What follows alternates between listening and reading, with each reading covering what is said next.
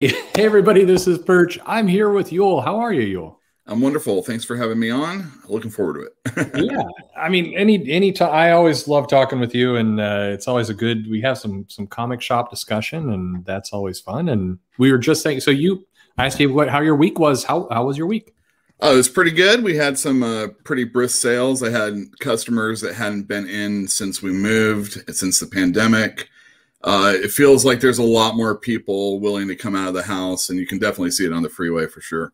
Yeah, I'm noticing the traffic start. That's great.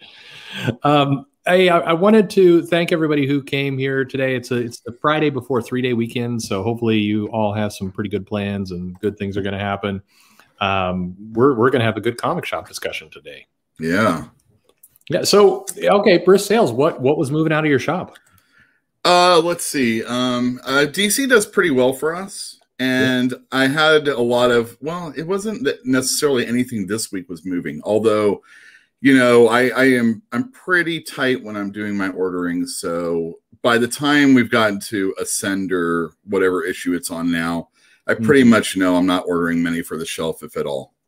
Yeah. So there's a lot of longer running titles like that. Like if I'm going to get somebody into the series, it's all trades now.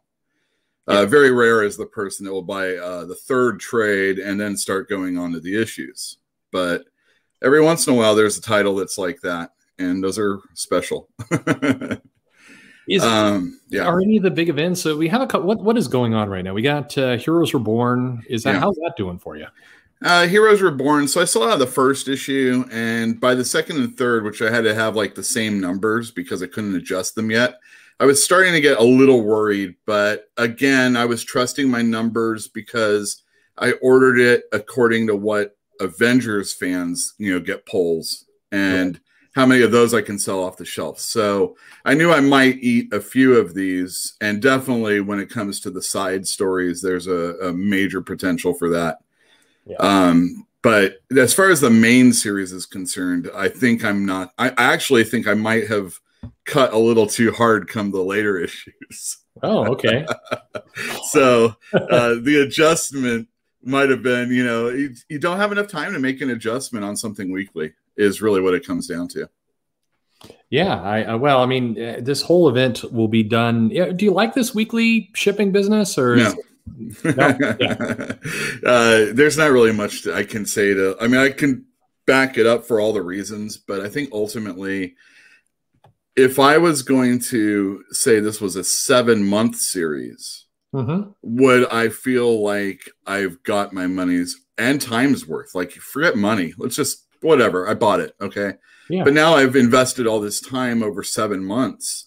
I think I wouldn't have got a very good story. But if it's weekly, you can kind of sneak it through. So a lot of people, I try not to crap all over the people working on it, because the new issue that came out has James Stokoe artwork. It's a kind of fun story, but it doesn't really mean anything a few months from now, really, when it comes down to it.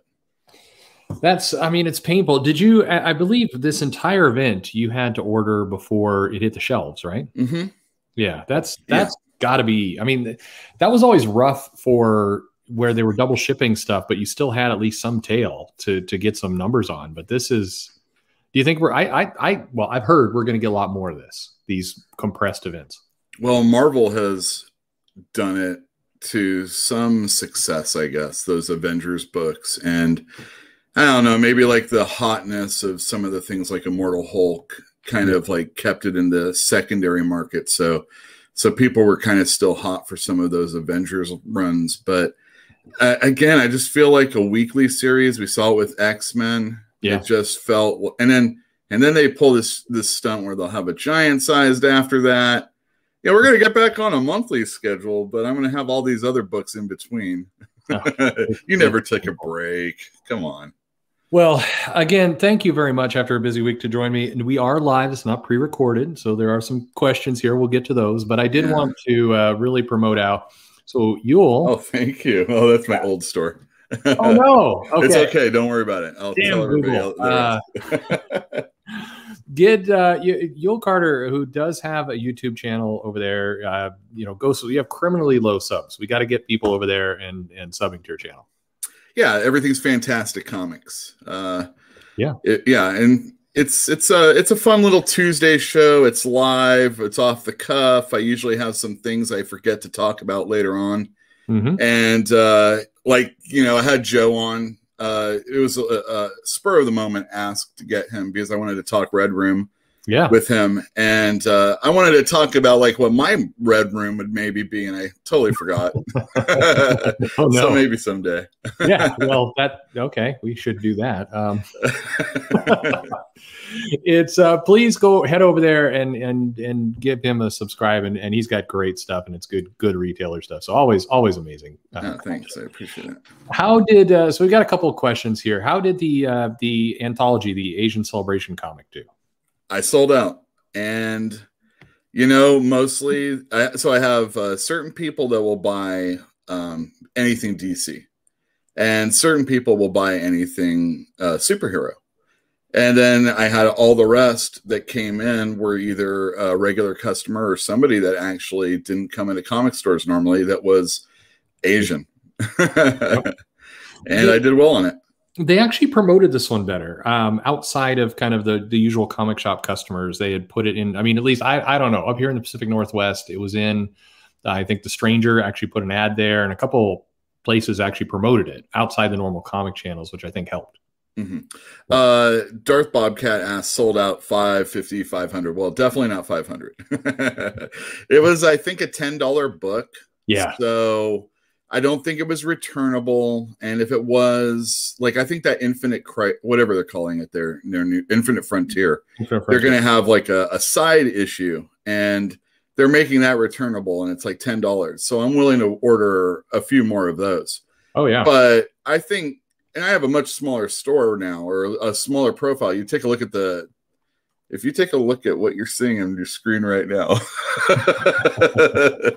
oh my gosh, just like, it's like a sliver of it. Oh. And, but we have it downstairs where we have back issues. So, it's fun. I ordered probably like 12, 15, something like that. Yeah. I'm not inflating my numbers, but, like I said, I know who is going to buy what.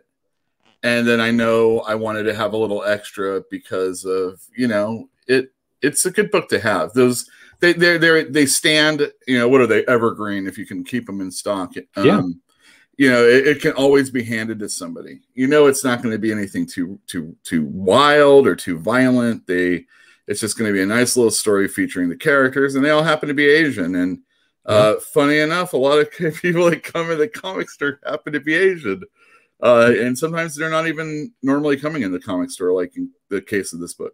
Yeah, well, I'm glad it sold out. That's good, especially for a higher ticket volume book. Oh, yeah. Good.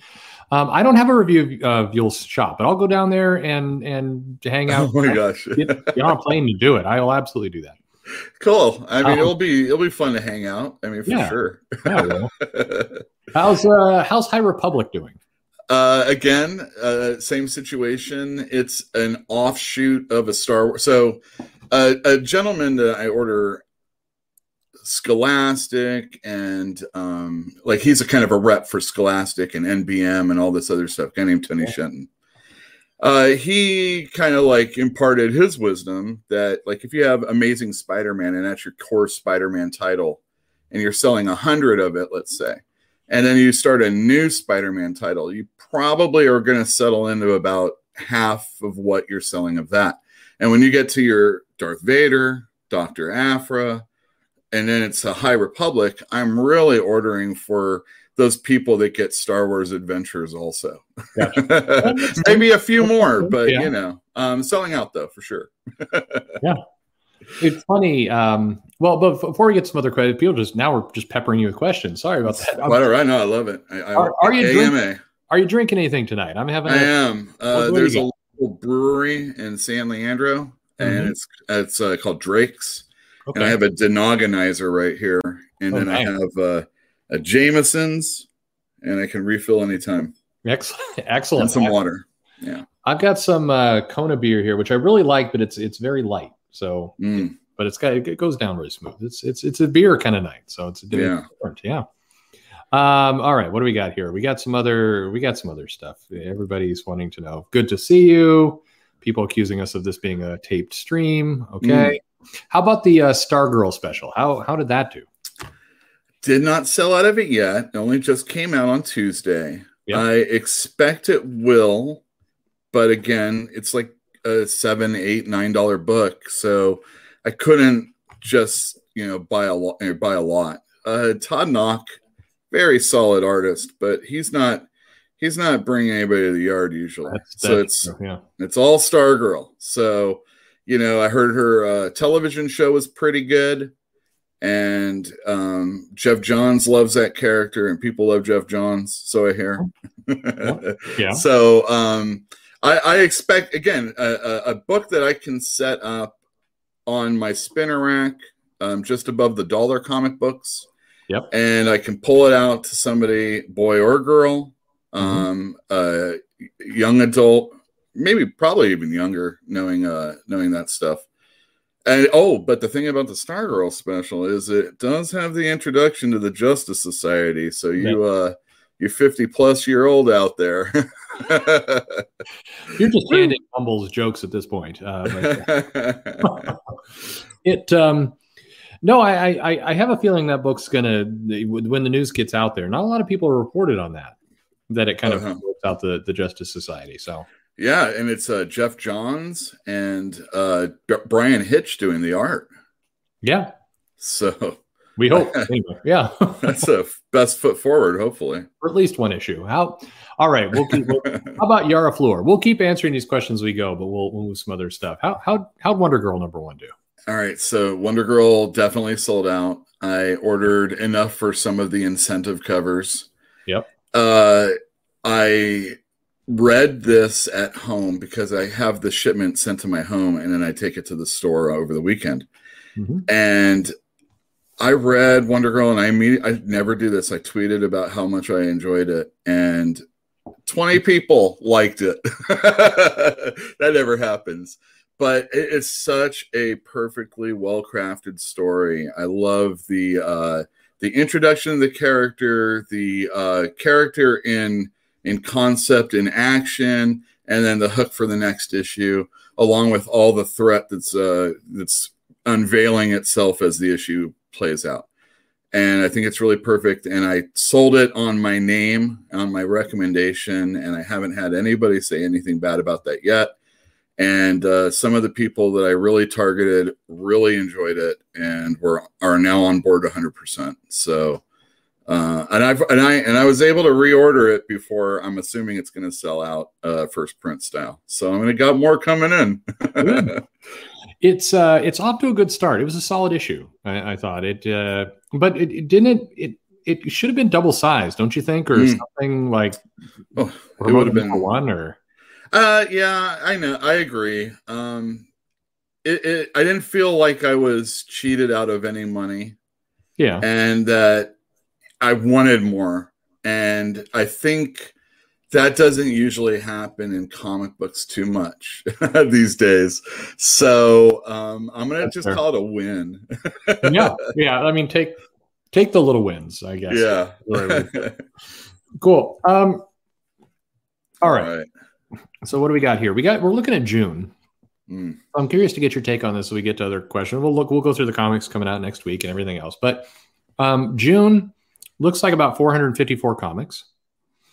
Here's how it kind of breaks out. People are curious what Marvel's doing, what DC's doing. You just saw the solicitations for DC, right? Yeah. So DC is rapidly getting very close to Marvel in terms of volume.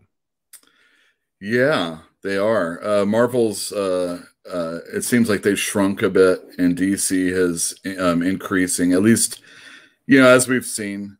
Mini-series like crazy from both companies. A lot of very short-term stuff. It's pretty crazy. I mean, here we're looking at June, and you see Marvel at 62 comics are putting out, DC at 44. But I think, and I need to put up the numbers, I think Marvel only had one more comic in August than DC. Wow.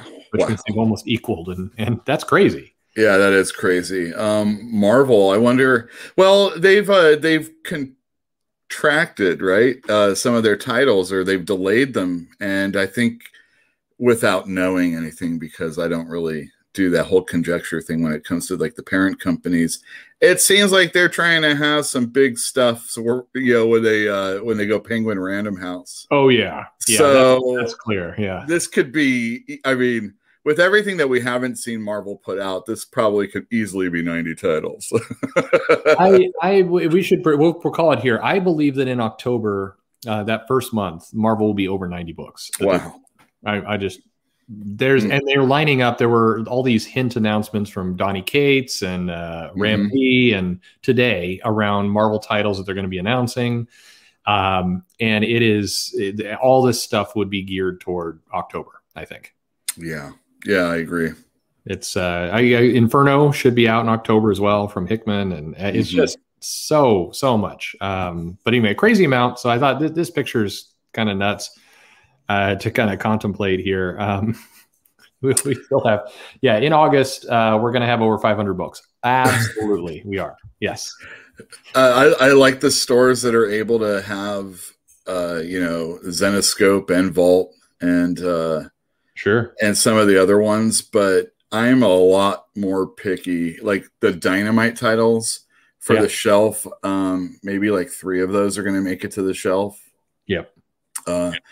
I think I'm pretty much done with Scout and maybe Vault. I try, but this new Vault book that has the guy that does Doctor Doom and Iron Man, I think I've only sold like a copy of that, but maybe it will pick up steam. It's hard to get a foothold in this, and that's one of those things you noticed with kind of fan comments as well, is that they. We're very still fixated on Marvel DC. And so even the people who are upset with Marvel and DC, they don't like that content, they won't go to the indies, and they still do the comics of those two, maybe Image in there as well.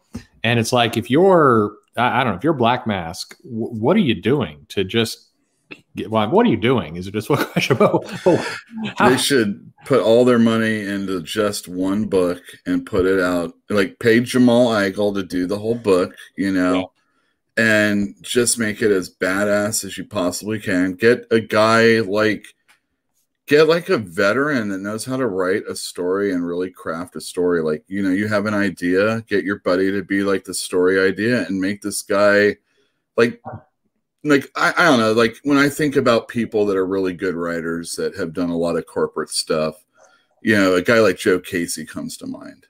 Oh yeah. And he's got his own stuff and he can do whatever he wants whenever he wants. So it's probably not even a get anymore. But if I was going to just spend money on one person, that would be a person, Speaking of Joe Casey, I think he's we're lining up to do an interview in the next 2 weeks. So all right. Well, you remind him that he still owes me something. Okay. How about this? You Murder This Guy wants to know, what's your secret to being so likable? I think so. I can, that's like, really, come on, give me a break.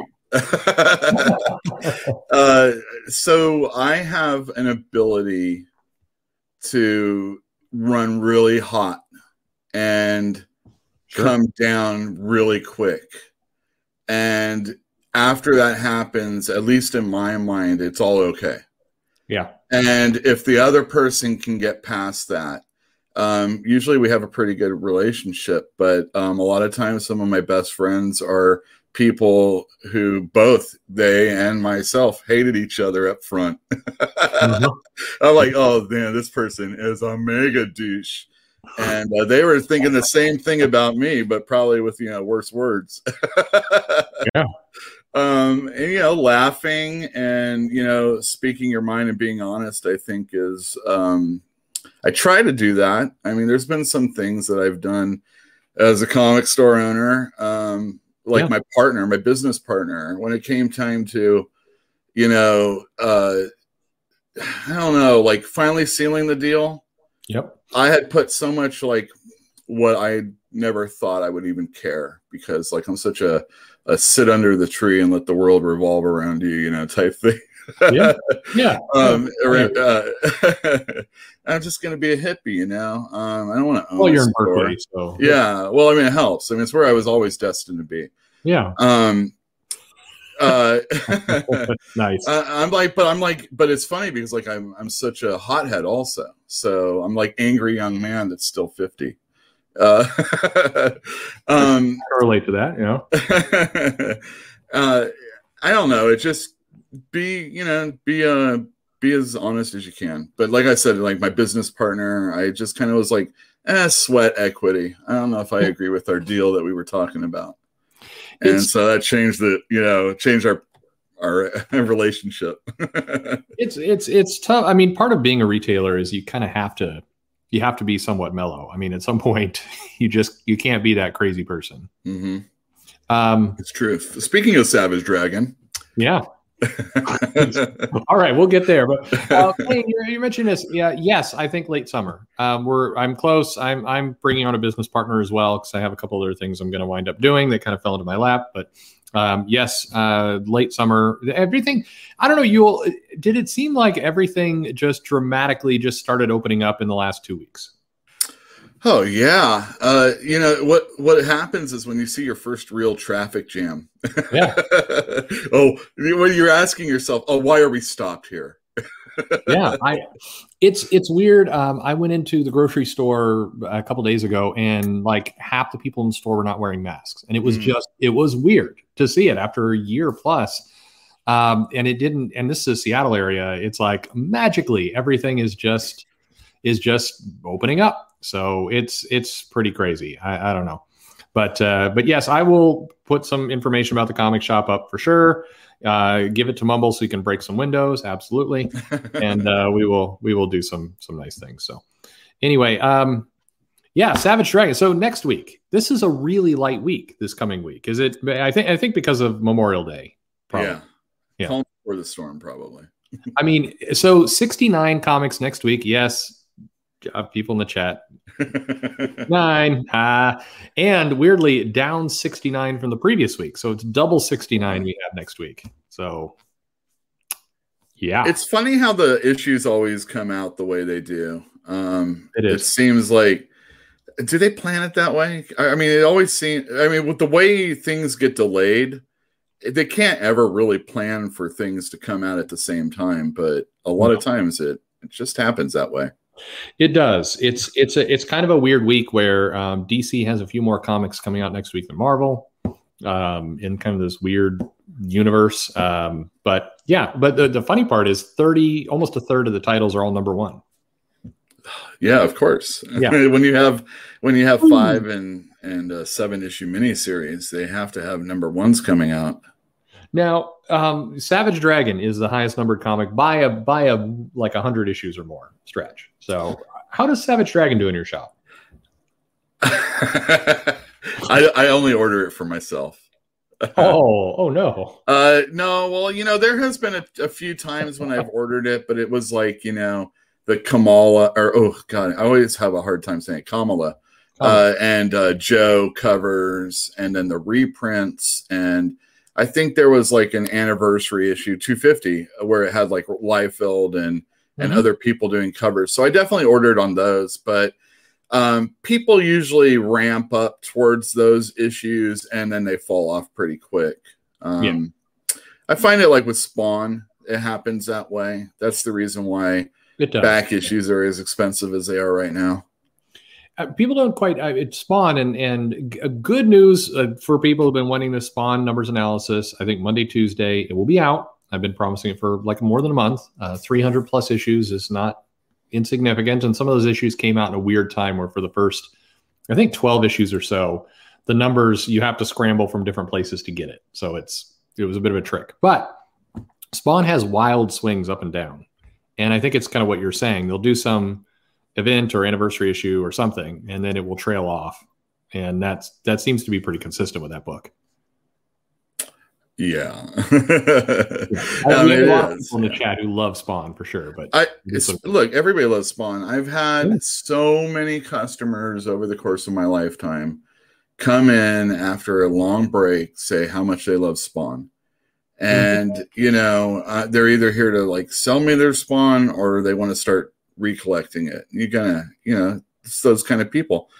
Yeah. But when you're selling your Spawn to a store, Yeah. The 26th issue and on are the most important as far as I'm concerned.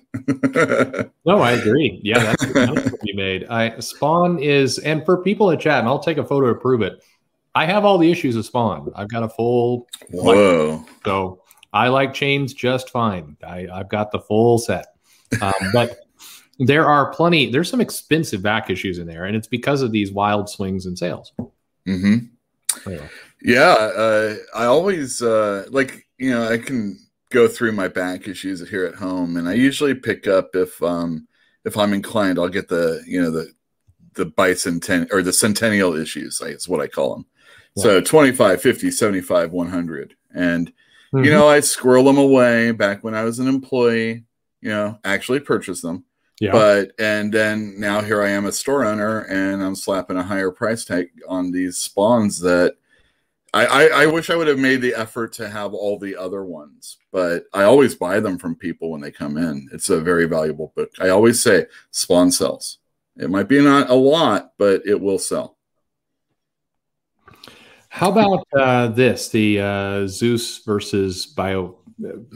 Bophades? I don't know, man.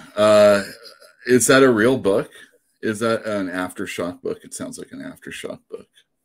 Or maybe Zenoscope. They kind of are similar sometimes. Tell me more, you Iron, and I'll be happy to. I can't remember that one. And you don't want me to type and try and talk at the same time. Yeah, no, for sure. Get in here. All right, what else we got? Okay, so the actual comics out this week, this coming week. Again, it's a quieter week. All right, so a handful of things. Anything on this jump out at you that's going to move well in your store? All right, so Serial is Terry Moore, who did Strangers in Paradise. I definitely get that. Aftershock, it's another company. It's just I've tried so many times, but with the exception of maybe that Dave Lapham book, it didn't really sell a whole lot. This is Paul Jenkins or Peter Milligan, I think. Peter Milligan. And Milligan, I think. Yeah. All right. So I ordered that. So I'm hoping that might do well. Buffy, I order for polls only. Beasts of Burden, small numbers. No, nothing here is a big. Worst Dudes. Is that the Aubrey Sitterson book? I think I ordered that because there's a returnability. That's about it. What a boring list. This is not the most exciting part of the whole. Beast of Burden is solid, people. How am I gonna, Stray? All right, so Stray Dogs is one of the best titles that's coming out this year, and I can't get a lot of people to buy an animal book. And Beast of Burden, every time it comes out, Evan Dorkin and his artist that he's working with, not named Jill, those are always good too. But again, animals and, it's good though. But, it's not high numbers. Yeah. Sorry, Evan. That's the problem. No, that's absolutely true. All right. What do we got? Do a dork again. If you're going to bitch, do it in a comic book. It's like you used to do. How about this? Should they release trades of the Eternal? Well, I mean, obviously they should, but what do you have any buzz for Eternals in your shop right now? Oh, geez. I'm selling Eternals pretty well in this store. Just the ongoing, right? Pardon me? The ongoing. Yeah. That's Kieran Gillen and Issad Ribic, and those are good creators. And I've sold Wicked and The Divine. And although it's tough to get people to read a book like that and then a superhero book, I am getting a lot of crossover anyway. So Eternals is doing pretty good. As far as the movie, everybody says it sounds or it looks boring. I'm sorry, I didn't watch the trailer. Yeah, it's okay. If those people standing around and there's a quippy joke at the end. Okay, very good. I've laughed like it's a Disney movie. I like it. Yeah, there you go. I mean, the funny thing about Disney movies, and there's all this speculation, like this one's going to be the bomb. It's like, a bomb, not the. Yeah. Nobody says the bomb anymore. But anyway, I mean, sure, it's also Disney, and they will dump crazy marketing money off this, and people are bored and will go see a movie. I mean, like Ryan has said in the past with some of the reviews, it's with Marvel's a very safe entity for movies. You kind of, you know what you're going to get to some extent. So if you show up and you watch it, you're going to get pretty much what you paid for, and you're probably not going to get an amazing movie, but you're going to get something that'll entertain you, whatever. And so it becomes a very safe pick. And as long as they keep that going, I don't know, they're going to make money even no matter what happens. We'll never get that first Iron Man. We'll never get that first Avengers, and we'll never get that first Ant-Man back again. And that's right. It's like Ant-Man shouldn't have been good, but it was. The Avengers was the culmination of, you know, these characters getting together. And then Iron Man was their first movie. And whether there's other movies that are better than that really doesn't matter. Those are the only that's it. You know, they've blew their wad. And now we're going to get the Eternals, and I'm sure it will do fine. Whatever metrics they're going to use to qualify it as a success, I'm sure they will. But you know, who cares about the Eternals? Well, I do think there's a major problem here in I don't think this people bring up the Guardians of the Galaxy point, like, it's going to be a shock hit like that. I don't see that happening with this one, but I think it will make money. I mean, it's just, the MCU is just this kind of treadmill of cash where you're like you said, you're not going to get those big moments, but at the same time, they're just going to keep crapping them out. I don't mean that as negative as it's probably sounds. No, it's true. Oh my gosh. Movies. Everybody wants to talk about. So there was a time when I wanted to write, and I really wanted to write comic books, and then I realized that was really stupid. Yeah. And then I just wanted to be, you know, highfalutin and just do books. But I came back to comic books. But this movie stuff is never anything I ever, you know, living in LA, or LA County, I should say. You know, the first thing anybody thinks about when you say you want to write, it's like TV or movies. And realizing our comic books in movie form, to qualify for something that the masses are going to enjoy, they are going to pervert our small little group of comic book community, and when it bleeds back into comic books, oof, you've made a success the thing that you aren't appreciating anymore. So stop sticking with Marvel and DC, and maybe check out Everfrost by Black Mask Comics. But they're trying to make that into a movie too, I'm sure. No, absolutely. How about, so DC has been putting, I mean, they did their relaunch, and somebody asked earlier, how's DC doing in general? Like, it was since Infinite Frontier, since they've been putting stuff out, is it bigger than it was, smaller than it was? Where is it about the same? Where does it sit? I've been pushing my I've been loosening my belt a little bit more on Batman. Main Batman book. All this time during the pandemic, I've been keeping it tight, but there were a few incentives that allowed me the opportunity to purchase more, knowing that I'll make money, and then anything I have left over won't have just been waste, and definitely won't have been a strain on my belt, or my money belt. So now my Batman sales are larger than they were, and I appreciate that. And It's allowing me to, I don't know, maybe take a chance on other things. I was late to the party on the 0 Point, so I am ordering heavy on it, you know, going forward. But things like Justice League, Green Lantern, let me see what else is here. Yeah, mainly the main titles. They sold well in the first issue, but the second issue lull is real, and it's already starting to even out come the third and fourth issues of a lot of things. Batman's the highest one. Excellent. So, well, I mean, it's got to be excellent because I mean, come August, we've got Batman. Like 25 to 30% of the titles are Batman. So, well, again, it's the same thing. The main Batman title is a big one. Detective's doing really well for me, but I don't order it near as many numbers as I do the main title. And each one, Batman, Superman, first issue did well. It's a lot lower than Detective is, and even when something like The Detective is really good, or I feel it's really good, and I tell people about it, I'm not going to order it as heavy as I am Detective, the second book, and it's this little game that you're playing. Like, I finally read Batman Second Son, the first 2 issues. And personally, I think those were really good. I enjoyed those a lot more than the Future State issues because I was actually being able to know who these characters were. And I don't feel like I got that with the other one. But again, it's another Batman book. And I thought this was the dude who was supposed to take over the Bruce Wayne role. And it's all, I understand everything could be happening all at the same time, but it's kind of confusing. yeah. I could just read it and enjoy it. But if you want me to really care, really care.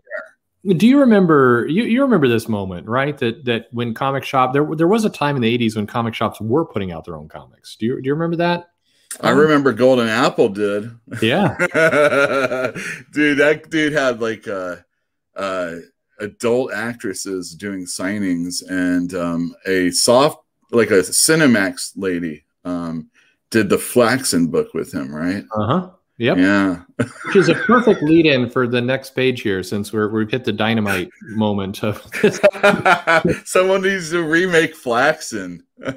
Yeah. There you go. So speaking of Dynamite, it's kind of an off week, but all right. You mentioned yeah. How do you order these for the shelf? Like, is this going to bring people? They're like, how does this do on your shop? All right. So I try and maybe a cosplay one, and maybe either the super hottest cover, which is usually the main one, or the most tasteful cover. Okay. So those are the 3 that I usually go for. And knowing Dynamite, there's 17 different versions. So like if Campbell does a cover, it's usually going to be okay, and it's going to be hot, so I'll get that. But if it's a cosplay and it's just, I don't know, it's going to be a little too much for the shelf, I don't usually get it. But I want to let everybody know, Invincible Red Sonja #1 was an excellent Red Sonja comic book. I thought the art was good. It was sexy, but not gratuitous. And Moritat, I've never really been like, he's good, but never like the biggest fan. But his action and violence in that issue was so good. I really enjoyed it. And, it's a solid book. Yeah. Yeah. So get that one and get the Lisner cover, because his stuff is like, he's next leveling it. Like, I don't think I enjoyed him as much back in the Cry for Dawn days as much as I am on his covers right now. And I think he's doing excellent work. Yeah, I agree. No, it is. We've seen several weeks now of Dynamite kind of focusing on the T part of the TNA. And, this is we've got to return to form, so to speak. Sure. Yeah, why not? It's all good. Okay. The Vampirella. Those are, oh my God. Do you remember going the Booth Babes, the Vampirella Booth Babe? Oh, yeah. Yeah. Oh my God. It was so cold there. That would never be, well, yes, the convention halls were usually very chill.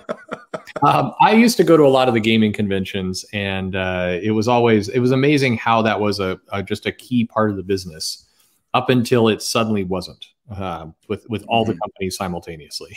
It's funny about that. Yeah. Holy cow, this list is really bad also. Tell us how you actually feel. Yeah. This is oh my gosh. Xenoscope. We're that early on the Xenoscope. Oh no. Yeah. I hope there's a Fantagraphics book. Yeah. There's only 4 this next week. It's a small, it's a 69 kind of week. Oh, but I'll tell you what, Family Tree, that's the last issue of the Jeff Lemire comic book, and that was pretty fun. Yeah. And that's the last issue of the arc for the Firepower also. So that's a big deal.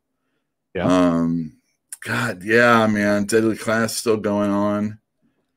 So yeah. Whatever. Yeah, that's too bad. Yeah. It's a weird week. Yeah. So you just had a good week. You're looking at this and are you kind of assessing what next week's going to look like? That's exactly what I'm doing right now. Sorry, guys. Welcome to Depression Hour. No. But like I said, like I know X amount of people get Family Tree, X amount of people get Firepower. The key is, right now, can I make money on what I ordered? The DC and the Diamond shipment. And then do I have enough other things that I'm getting in? Like this doesn't count trade paperbacks and stuff like that also. Do I have those coming in to support, the slow and Noctera is coming out. That's a big book. So okay. There's a few books here on this. What you got? North Force #0. Savage Dragon, for our friends up in Canada. Yeah, man. Yeah, yeah. Sorry, I didn't get any of those, bub.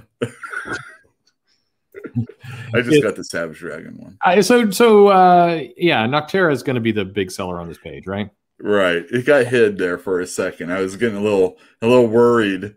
Yeah. I'm like, oh my God, did I order Midnight Sky 8? How's Commanders in Crisis? And the reason I'm asking, up here, that book was so many retailers ordered so big on issue 1. Like there was a really high orders, and a lot of the my friends and some other shops up here have commented how this one has been the biggest drop from #1 to where they are now in terms of sales. Or how did it do in your market? All right, so I read Commanders in Crisis issue 1, and it wasn't the gay kiss between the fireman and the superhero that insulted my intelligence. That was just something that happened. It was the fireman and the superhero talking about how important they were to what they do. And it was just so heavy-handed. I personally did not like it. And Steve Orlando, man, see, this is just a real thing. I don't really enjoy his stories. I find them kind of like boring and nothing really happens. Like there was this one, I always bring it up, this Justice League of America storyline that he was doing. He was using that Grant Morrison character, the guy that could he can outthink any of the Justice League up until the very end. He has that funny helmet on, like all Grant Morrison characters. Yeah, exactly. And I can't, Prometheus, I don't know, whatever his name is. And I'm like, all right, I'm down with this story. I'm ready to go. And he just Steve Orlando'd it. And Commanders in Crisis is that, And I did not get hurt by it at all because I read the first issue and I knew to adjust my numbers accordingly. So you gave me. There's a shop. Read your comics. There's a shop down in South Center here that the guy was just pissed, like legit angry. And again, we'll get to it in a little bit, but at some point, if you're getting issue 5 and you're still ordering like 100 copies, and if you're looking at your shelf with like 100 copies there, like what are you doing, right? I mean, why are you ordering that amount? What are you doing? Yeah. I mean, this isn't a weekly comic like Heroes Reborn where you're like, Marvel did it to me again, Holy cow. I mean, we're get to that because I get this question quite frequently. I mean, it comes up every few weeks, I would say, of like, how about these retailers stuck with all these comics? And it's like, I mean, if it's Commanders in Crisis issue 6 and you ordered 100 copies, like why did you do that? That's no longer on Steve Orlando or Image. That's on you. You have to be a relative of Steve Orlando or the artist to have ordered that many copies. That's what I think. And I always say that if anybody is a relative or they know these people and I've been a little harsh, I apologize. It doesn't make it any less what I feel, though. Yeah, I mean, It is the, well, like I said, we'll get to it. Let's get to this, our last page. Don't worry, your prayers are answered, because next week does begin the Hellfire Gala. I actually am not worried about that at all. No, you'll sell, right? Yeah. I ordered, I think I ordered it properly, and I don't think I'm going to get screwed on it in any way, shape, or form. Yep. So I'm happy. Okay. I'm ready for it. I'm actually excited to see if I'm right, because I could always close the store, I guess. Don't say that. I'm more worried about that Iron Man annual. Yeah, well, that's not going to do well, but it is. I mean, yeah, the Hellfire Gala. One of the nice things, I guess, about Marvel spoiling their events like 4 months in advance is you get a really good sense of how what the take is before you have to order that. But yeah, well, the thing is a lot of what I'm doing is I'm kind of sort of letting people down. Letting them know that Hickman's X-Men is over. He's going to be doing something going forward, but Jerry Duggan, the guy who does Marauders, is going to be taking over X-Men. And then I say, oh yeah, and it's going to have I don't know, is it Asrar or Silva or whoever doing it? And no, it's crap. Who? It's the House of X guy. It's yeah, they're always happy. Perez, I don't know, whatever. Yeah. The Steve Eminem clone. Yeah, you're not wrong. Yeah, no, he'll be on that for like at least 2. Oh yeah, well, it will be a double-sized issue, I'm sure. Yeah, and then they'll have like Lionel Yu for a little while, and then whoever the hell they have in their stable. Thank you, people. Yes, Pepe Larraz. Pepe Larraz, that guy is so good. He is. We will get a great 3 issues for him before I go somewhere else. Yeah, that's true. The other thing to draw your attention to this page is Viz is just murdering everyone next week. I mean, look, you've got Demon Slayer on there. You got My Hero Academia, One Punch Man, Chainsaw Man. You have a ridiculous amount of, like, all the money will go to Viz. I have never ordered Chainsaw Man yet for my store, but I'm starting with issue 5 or volume 5. I am going to make sure I have One Punch Man, My Hero Academia, and I hope I ordered that Yakuza Lover because it's a volume 1. Yeah. But I also order straight from Viz, which, let me tell you right now, people, I'm not getting everything I need. Ooh, that's not good news. Well, it is good news for Viz, probably. Well, yeah, Viz is doing extremely well right now, but but I have the orders on order.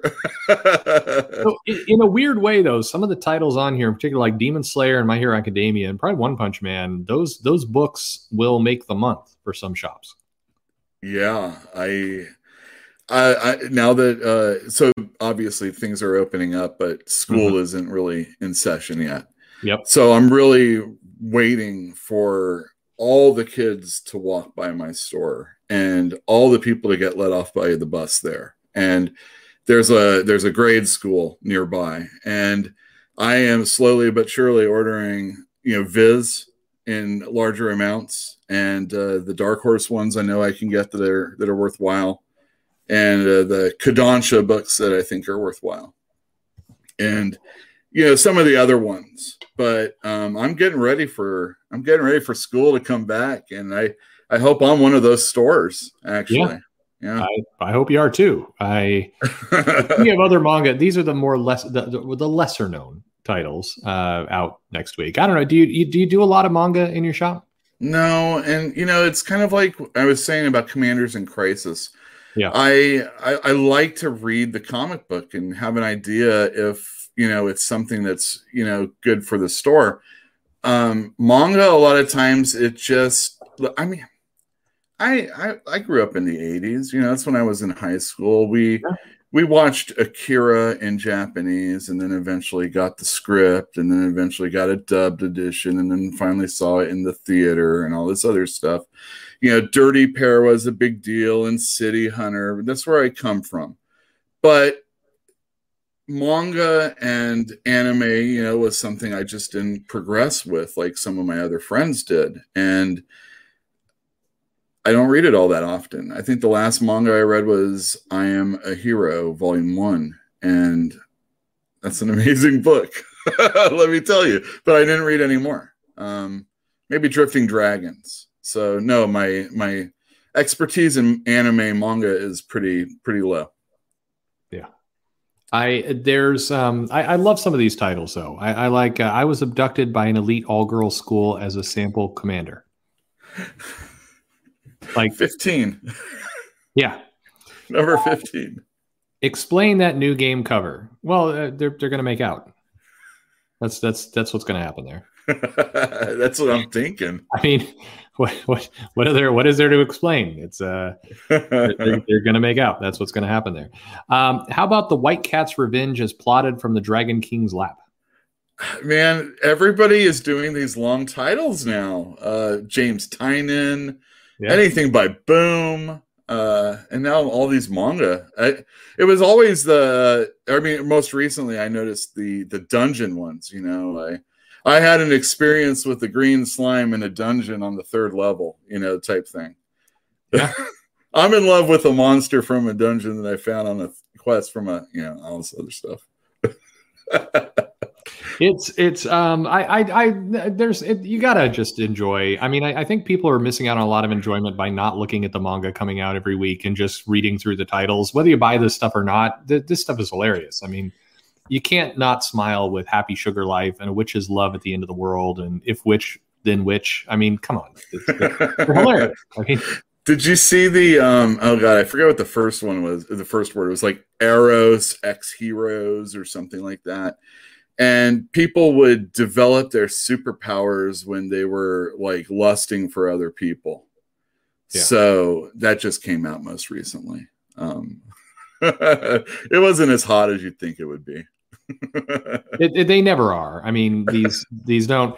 So we did answer maybe too quickly there with New Game. I mean, who knows? For all we know, that you get that title and like they're working in a ramen shop and playing some kind of board game. I mean, it'll be like a Lucy and Ethel thing where they're trying to package the ramen as fast as possible. That's absolutely right. I have many times gone and just picked up manga based on the cover, and you open it up, it's like another surprise. Nothing there is. It's Ryan Johnson is doing all these manga stories, defying expectations. That's absolutely right. Yeah, apparently. So, Happy Sugar Life is the manga equivalent of Dexter. So there you go. See. Excellent, man. I'm down. Guessed it there. So anyway, some very good stuff there. So we started talking about this earlier, and I wanted to get your take on it because I get this mail every few weeks, I would say, about what about these pictures of these giant stacks of comics. And so I wanted to get your take on it first. What when you see something like this, what's your thought? That is a store that can afford a lot of comic books. They probably have some sort of thing where they either get a special store incentive cover or they get all the incentive covers and then jack up the price and sell them online. They must have, they've got to have some idea of this waste here has to be calculated some other way. Whether it's advertising in the future, maybe there's a fan. That's what we would do. There was a Captain Marvel movie and I knew that, the new volume was coming out. So we over ordered number 1 and then we would stick our sticker on the first issue and go hand them out at the movie theater. Yeah.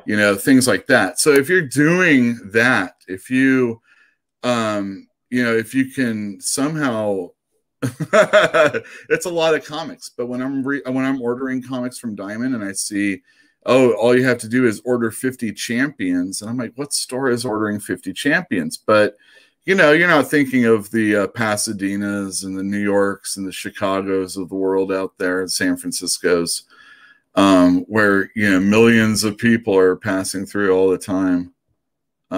Maybe that doesn't really hurt the store, but wow, that's a lot.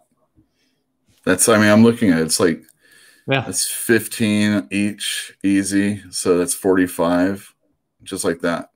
Easy. Well, it's so, I look first at it. Day. I think that's part of it. So the weird thing about this is I think photos can be misleading. This is a ton of comics. I mean, I would never put that many out, by the way. No, there's a bunch, stupid. Exactly. There's a bunch of things here. You look at that Fantastic Four and you've got 3 sections of that comic, and you're like, why, as a retailer, you would never put that many comics out. I mean, unless you're a complete idiot. I don't know. I feel like those New York stores, maybe they do that. They do. I've seen those where they just put them all out, and I don't get it why they do that. It's bad marketing. But the other factor, though, here is true, and I know this triggers people whenever I say it, but this is where Heather Antos has made the point, and she is correct, that when you see these photos, they're often the number one issues. And part of what's going on here is that the retailer is trying to get to variant covers. Mm-hmm. They're trying to get to the incentive covers. They don't really care if they sell out because they've got a big buyer paying for the variant cover.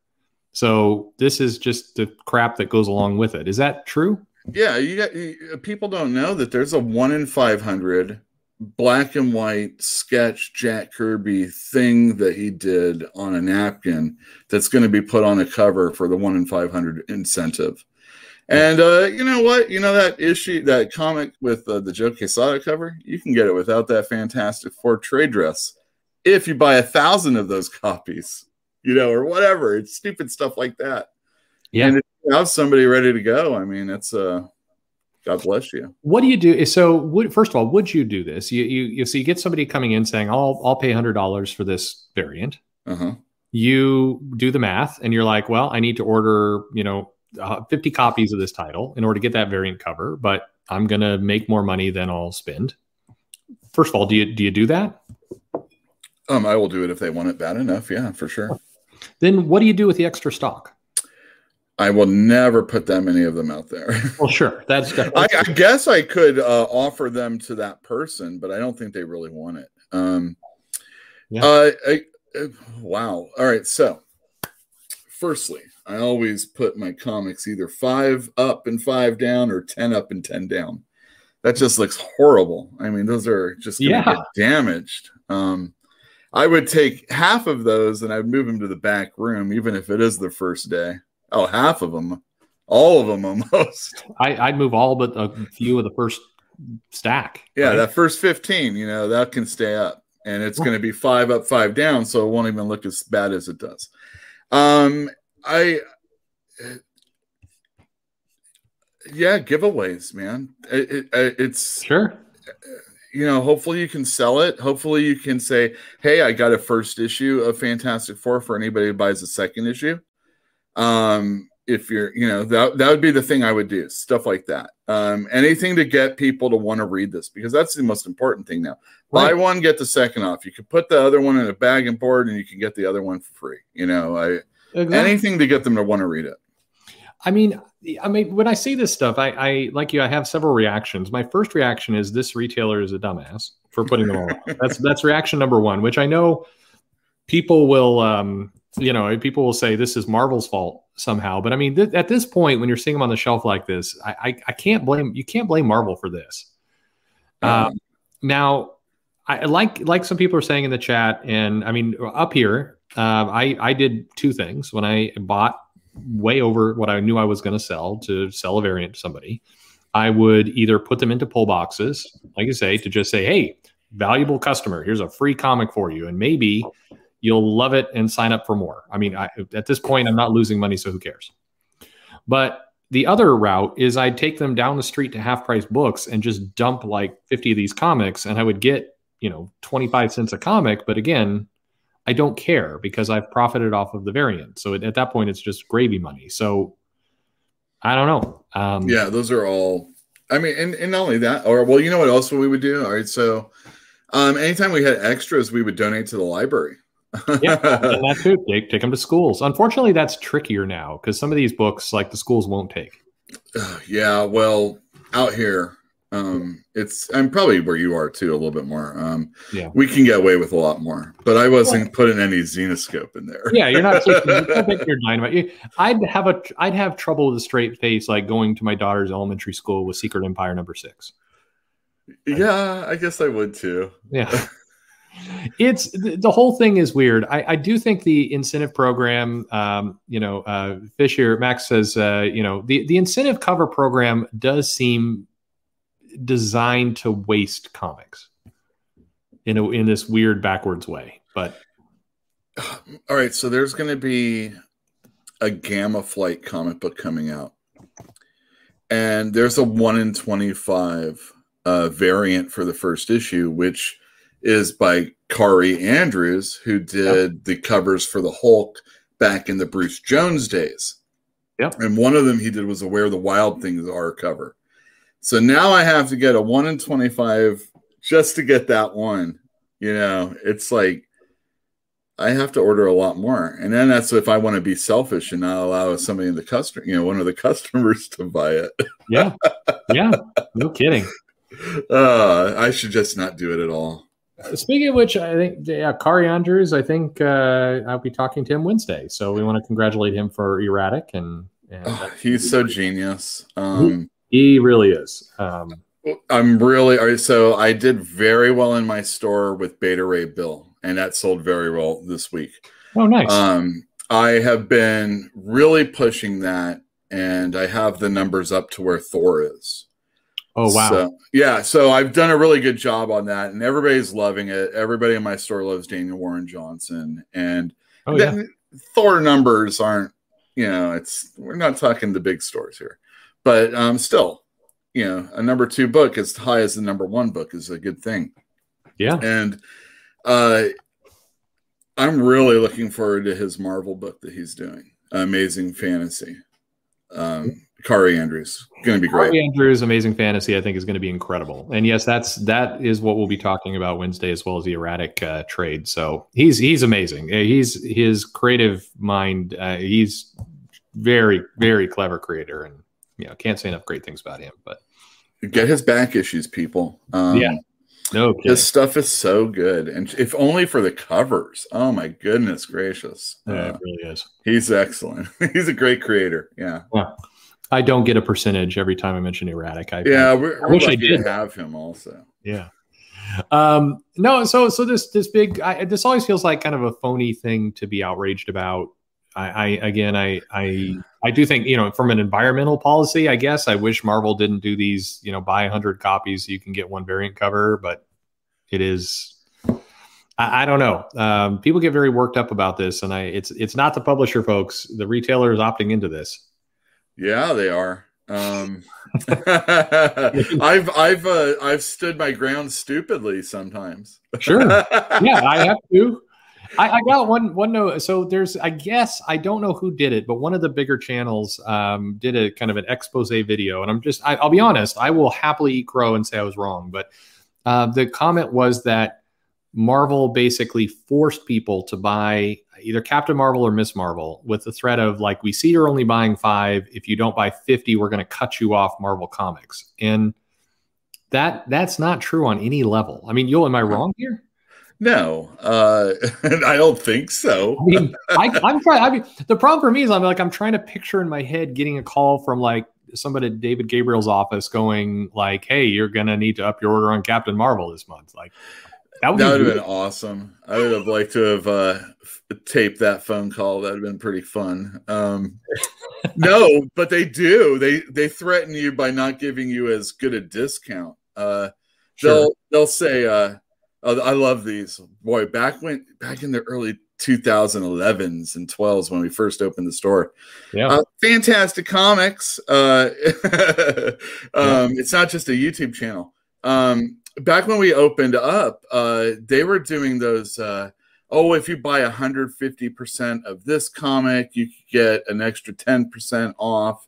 If you buy, 200%, you can get, this percentage off. And you're like, well, I'd be a fucking fool if I didn't buy 200 copies of this comic book. Uh-huh.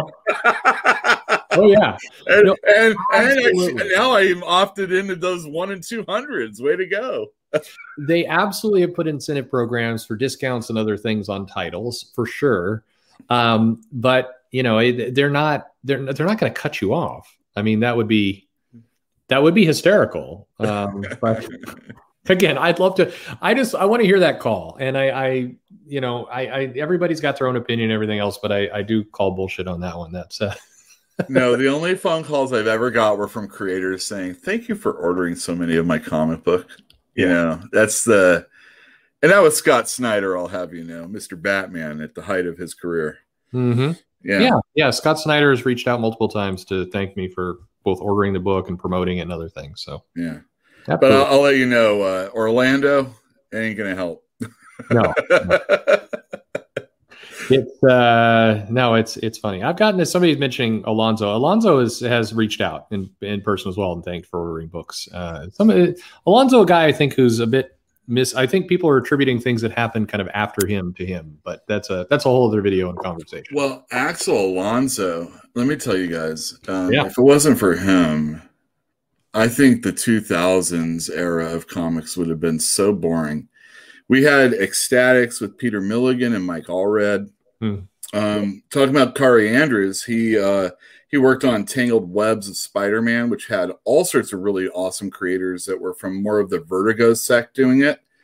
And just comics in general were a little bit edgier without being like, try hard.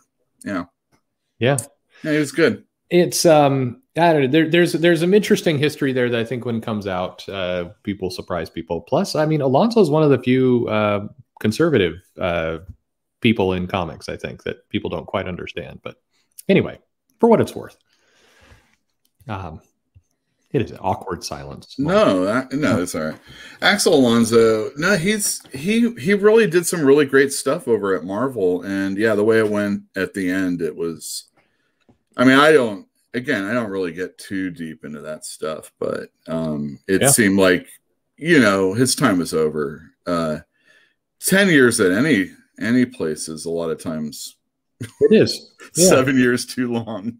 Well, I think people forget some of who Alonso let go right before he was let go. They kind of forget some of those names. And anyway, right. It is what it is. All right. Well, so how about on to something slightly. Wow. So John Romita Jr., who a lot of people newer to comics talk about being terrible. I grew up with Romita on Spider-Man and Uncanny X-Men and so on. Here's some early work on Fantastic Four he's got putting in. What's your take on Romita Jr.? He's, when he firstly, I think he's like one of the top Marvel artists of all time. Just there, right? Yeah. His DC stuff wasn't so great, and his Image stuff when he went over there, it was uninspired also. But we're talking about a dude who's like a company man. Yeah. And he settles in so perfectly. He's altered his style. Mostly with the help of, I'm assuming, Klaus Janson and Frank Miller. Yes, for sure. And he's done yeoman work, and he's done 2 a month. And when the titles had no business being worth at all a hill of beans, he was putting in his best work all the time, and he can draw some funky stuff, but damn, this page looks great. I could ink this. You could ink this. Yes. Any of you fools could ink this right now. For sure. I mean, look at that. That is so. My buddy who was, I had a friend who inked comic books for a minute. Yep. And he always stressed that the bold lines had to be in the far front.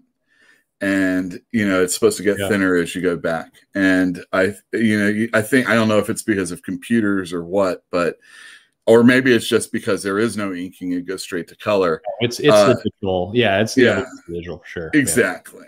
But we don't see it quite that way. And when you see black and white art that was on paper, looking like this, it's just you see why people collect artwork. I think this is, so some people are asking, yes, this is upcoming. So this is new work for the Fantastic Four anniversary issue he's on. And it gets me thinking, is maybe you have some people where their work just seems better for one company or another. Mm-hmm. And maybe DC was just not the fit for Romita Jr. because his, coming back to Marvel out the gate, putting out stuff like this. I mean, I am a terrible artist, but this looks great. Well, I've heard that actually. A lot of people confirm it is true. This is amazing. He had a few moments of brilliance still in like some of those action comic books where you wouldn't expect it to be. The storytelling wasn't so great, but it was still looked really good. And he did Silencer for a minute also, and that was pretty good. But that was better than his action work for sure. Yeah, man, let me tell you, John Romita Jr. He created Spawn. He did Marvel comics back when he was so early. He's one of the only guys I have a comic book still signed by. He told me to stay in school. Yeah. Right. I mean, you look at these characters, and if you don't know who they are, you want to know who they are. Yeah. I'm excited. I'm optimistic, so I'm ready for it. So we'll see. Yeah. But I'm pleased, and I do think, I do think this looks pretty good. And I have no art taste, but still, it looks pretty good. No, I'm joking. I don't consider myself an artist, folks. So I got a bunch of email like, "Oh my God, are you okay with this?" I'm like, "Yeah, I'm not an artist." Oh yes, I don't. Okay, people are funny. All right. Hey, you haven't had a chance to do this. No, I haven't. I'm excited. Yeah.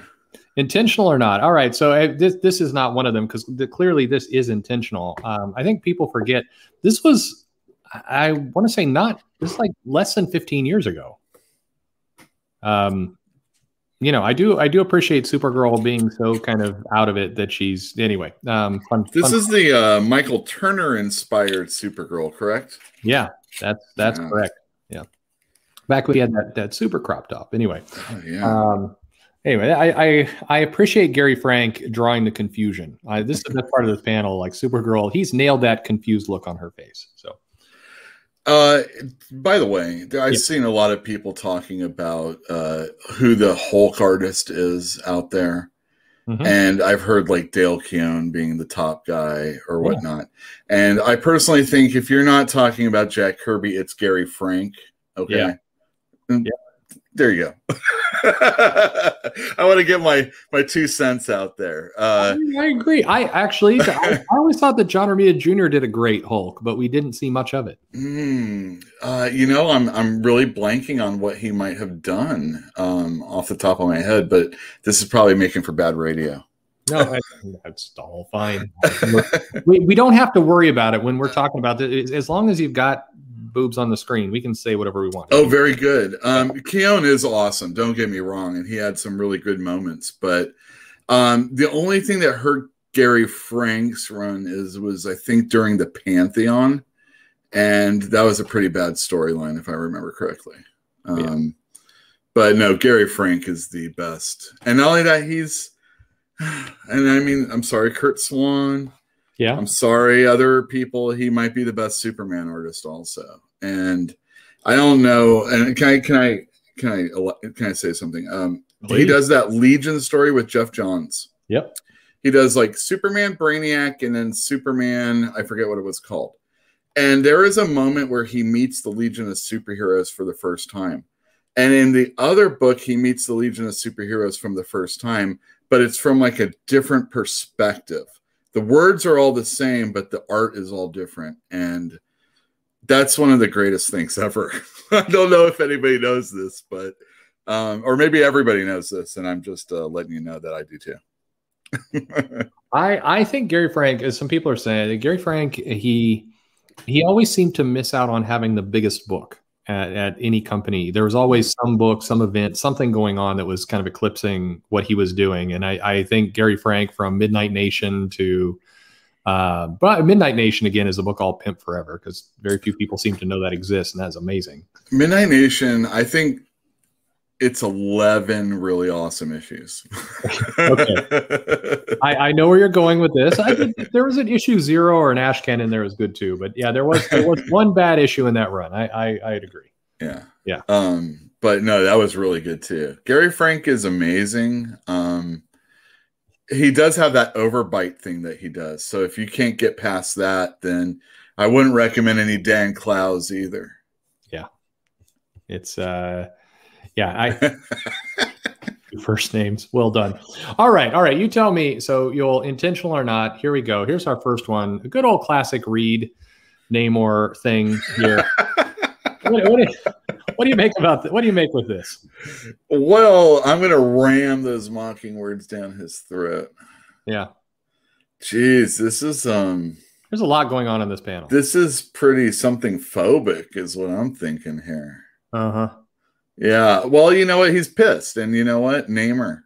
I can understand that. I'll give Reed a pass. Is that what I'm supposed to say? Do you think the writer-artists knew what they were doing with this panel? They were being edgy. Yes, they knew. Yeah. I'm going to say Stanley knew. I think they're ram the words down their throat. Nah, but when you get to the thing saying, how's about giving me sloppy seconds? I mean, I can't think that was not that has to be intentional. But anyway, I like it. It's fun stuff. All right. Okay. I do like how Namor's like giving him the look of like contemplating, like I'd give things sloppy seconds, as long as I can get to. That's what he's thinking. Well, that's always what he's thinking. Yeah, right? And not only that, during the Hickman run, we found out Namor had to hang. He had to hang with some chicks. Yes, absolutely. I love how the Namor's his entire kind of comic legacy has kind of really come down to he wants to fuck Sue. Yeah. I was gonna write a story with a friend of mine. A little like a one pager, yeah. And it was all about how he couldn't ultimately get Sue because he's walking around barefoot in New York all the time. Yeah, and he has some dirty ass feet. And you do a close up, and it's like sorry, folks, a Krusvaluski. And it's like, the bunions and maybe a hypodermic or something like that. Some tight, some gonna be gross. Some band-aids, and maybe those wings don't look so healthy. Yeah, nothing is gonna look on those feet. Goddamn. Sue ain't hanging with Namor, not in the end. I like this and the terrible visual that this produces. Thank you, 7 Speed, for bringing it down. Oh my god. Anyway, it's clobbering time, so to speak. All right, how about clobbering time? It's always Batman. How about this old Batman here? All right, Luce Dowell.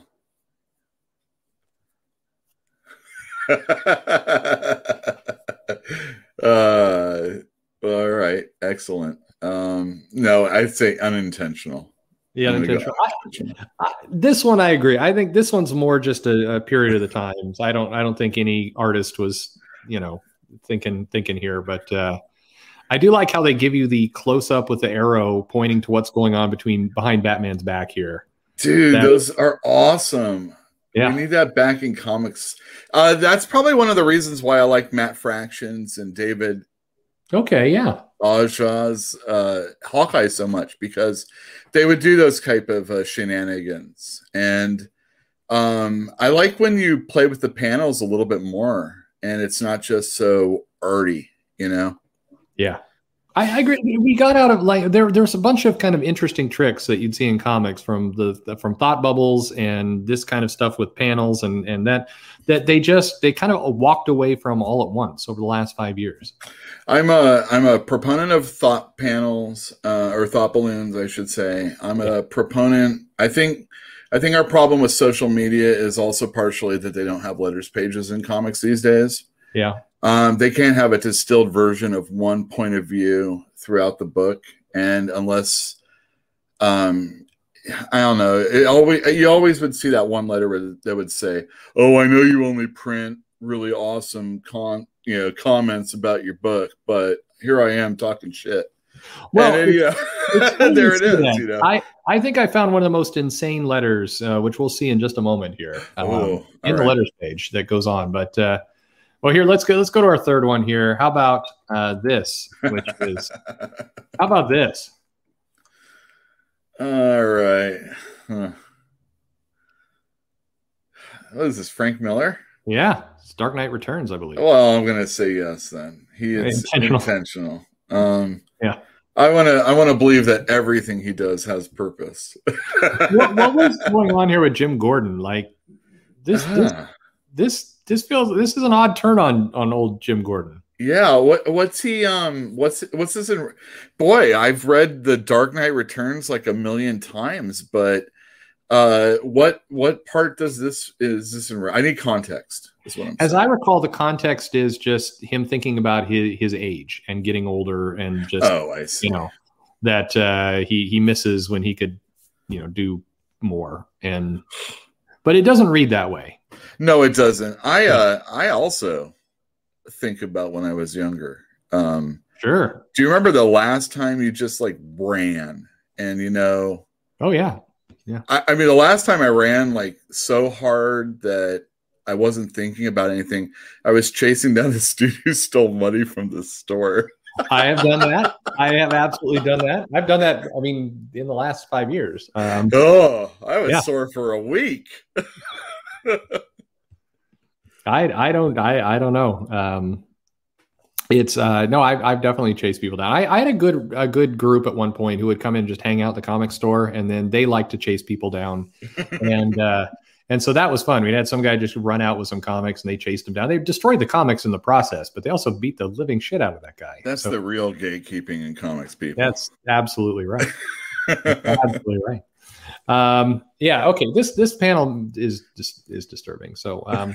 So this is going to be hard to read with all this text, but I found this in the letters page, which is pretty insane.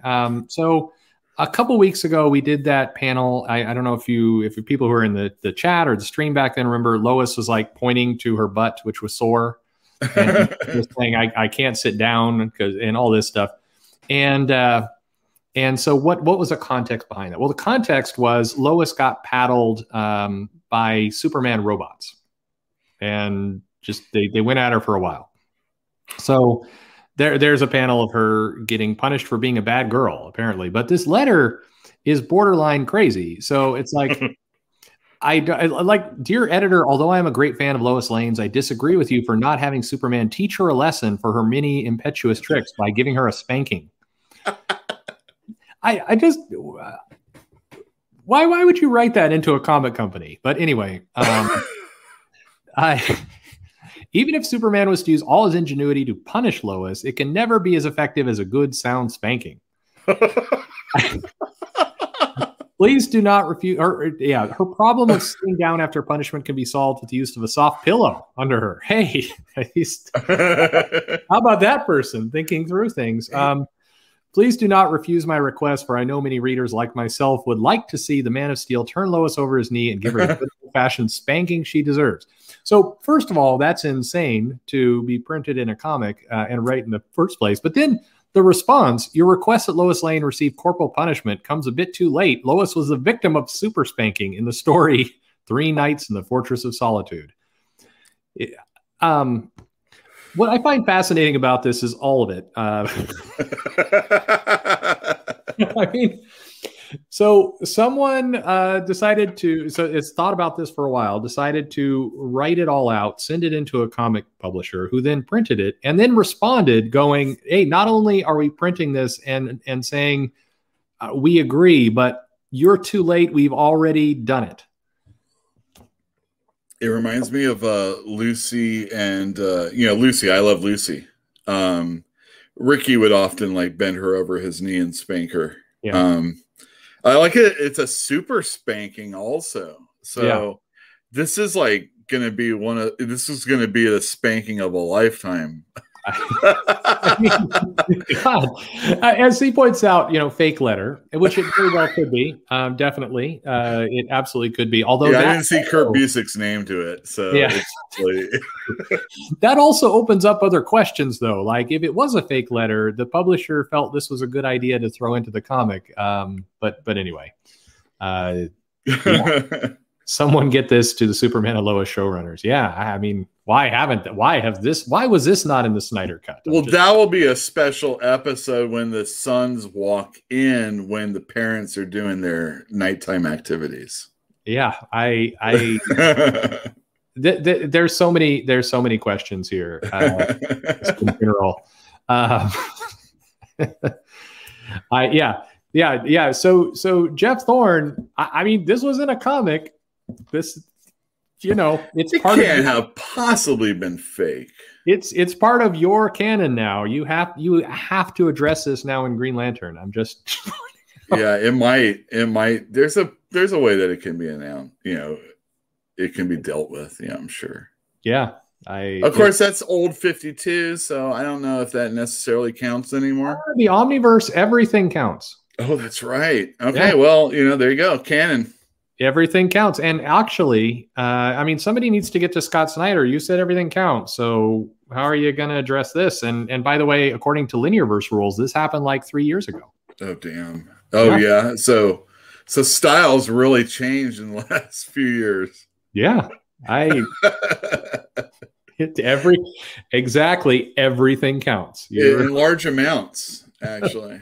I always felt like Spider-Man, Peter Parker and Franklin Richards were the two characters that had growth spurts or age, and they never really matched up. Yeah. So that's the problem with the Marvel universe. As far as DC, they're all over the place now. Oh no, for sure. It's I don't know. There's a lot here. That's all I know.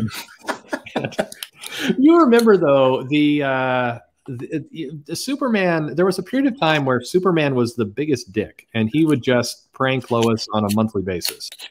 It's Super Dickery. There's a website way back when called Super Dickery, which was all the fucked up shit that Superman would do to his friends. That is the best site. And using Omniverse rules, it all counts now. It all counts, exactly. Yeah. And I mean, he would do some really messed up stuff too. He would make elaborate plans to trick Lois or Jimmy into revealing whatever to whoever. And then he would fake his death and just all sorts of stuff. He would do things for no purpose other than to just screw with Lois when she was just kind of minding her own business half the time, and would elaborately, as you say, fake his death and make her feel like she murdered people, like put her on trial. Like he was hilarious back in those days. But anyway. And you said there's no politics in comics. Come on. That's a lot of politics in comics right there. Yeah, absolutely. I do think, by the way, we definitely need to bring the Superman back. Like I would be all in. Like don't you wish if you could go back in time, the Bendis run had been the Super Dick Superman? That would have been, God, I would have been into that. But. I think there's no reason why they can't. That's where things like when they did Bizarre Tales or whatever it was back in the aughts, with the indie crowd doing Superman and other characters in the DCU. That's where you can get away with that kind of stuff. Doing a little run like that. I think you do something kind of out on continuity and just have this crazy a-hole Superman just flying around pranking people all the time. I would buy that all day long. So, and yes, he's right. So the part of the game was in Lois Lane's book, she was very cruel to Clark. And then she was stalking Superman. So Superman in the weirdest ways would try and teach her lessons by aging her up, turning her into a baby. I mean, just constantly screwing with her. It would have been anyway. I love that. I love that era so much. All right. Well, hey, we could talk some old comics as we keep going, just chats. And by the way, people in the chat, first of all, thank you for coming as always. And if you have questions, throw them our way. We'll try and answer them. But this was kind of a trip of a comic as well. I like how Robin's trying to hey, let's get into this Mountain Spring with a bunch of boys. Well, that's what Robin was created for, right? So that, well, actually, no, that was what Batwoman was created for. So that I felt bad for, this whole wanting to ship Robin and Batman together. It's for sure. I usually, and it's jokingly because I know how the thing is, but I usually say, what are you, some kind of pervert? I mean, that's like a 14-year-old kid right there. Yeah, no, I agree. Yeah, people don't think he's shipping things through necessarily. Yeah. I mean, it's okay now, or it's okay later. So then it's like he groomed him the whole time. Yeah. And if you want that, you read a book called Brat Pack. You don't read World's Finest or anything. Brat Pack's done it. You aren't original. Get over it and come up with something new. We don't need comics about grooming anyway. I mean, this isn't the Comic-Con biology. It's not the Warren Ellis story. Yeah, see, I knew one of us would do it. There you go. I love Warren Ellis. I do too. Not my most favorite, but definitely awesome. Yep. Yeah. By the way, if you're enjoying the chat, please give us a like. I guess that does something for someone. But how about this? How do you guys handle thieves? Like how do you handle a thief? If I can catch them, I'll run them down. If it's worth it, I'll try and make an example of them. But the real reality of it is that, there's going to be a court date, and whether or not you're the kind of person that has to be in your store and work it, you aren't going to show up to that. Right. And would you just take them to another city? Oh no. That's what it usually comes down to. I'll true. drop them off in Oakland, Yeah. Yeah, I mean, it was, I spanked them. That's super spanked them.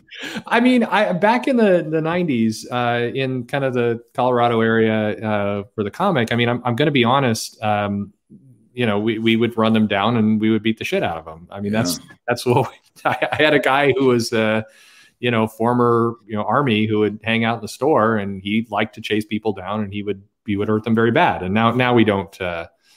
Now that's not a approach we can do. But there was this. Can I tell you about this time? There was this guy who was in the store, and the problem with Berkeley is that you're going to get not just thieves, but you're also going to get nutbags. Yep. And you ask the person to leave, and then it happens, and you get into a tussle. I'm lucky enough to have worked in a store. Well, my store also was next to a Half Price Books. Mm-hmm. And at the time, one of the managers over there was also like a former MMA kind of guy.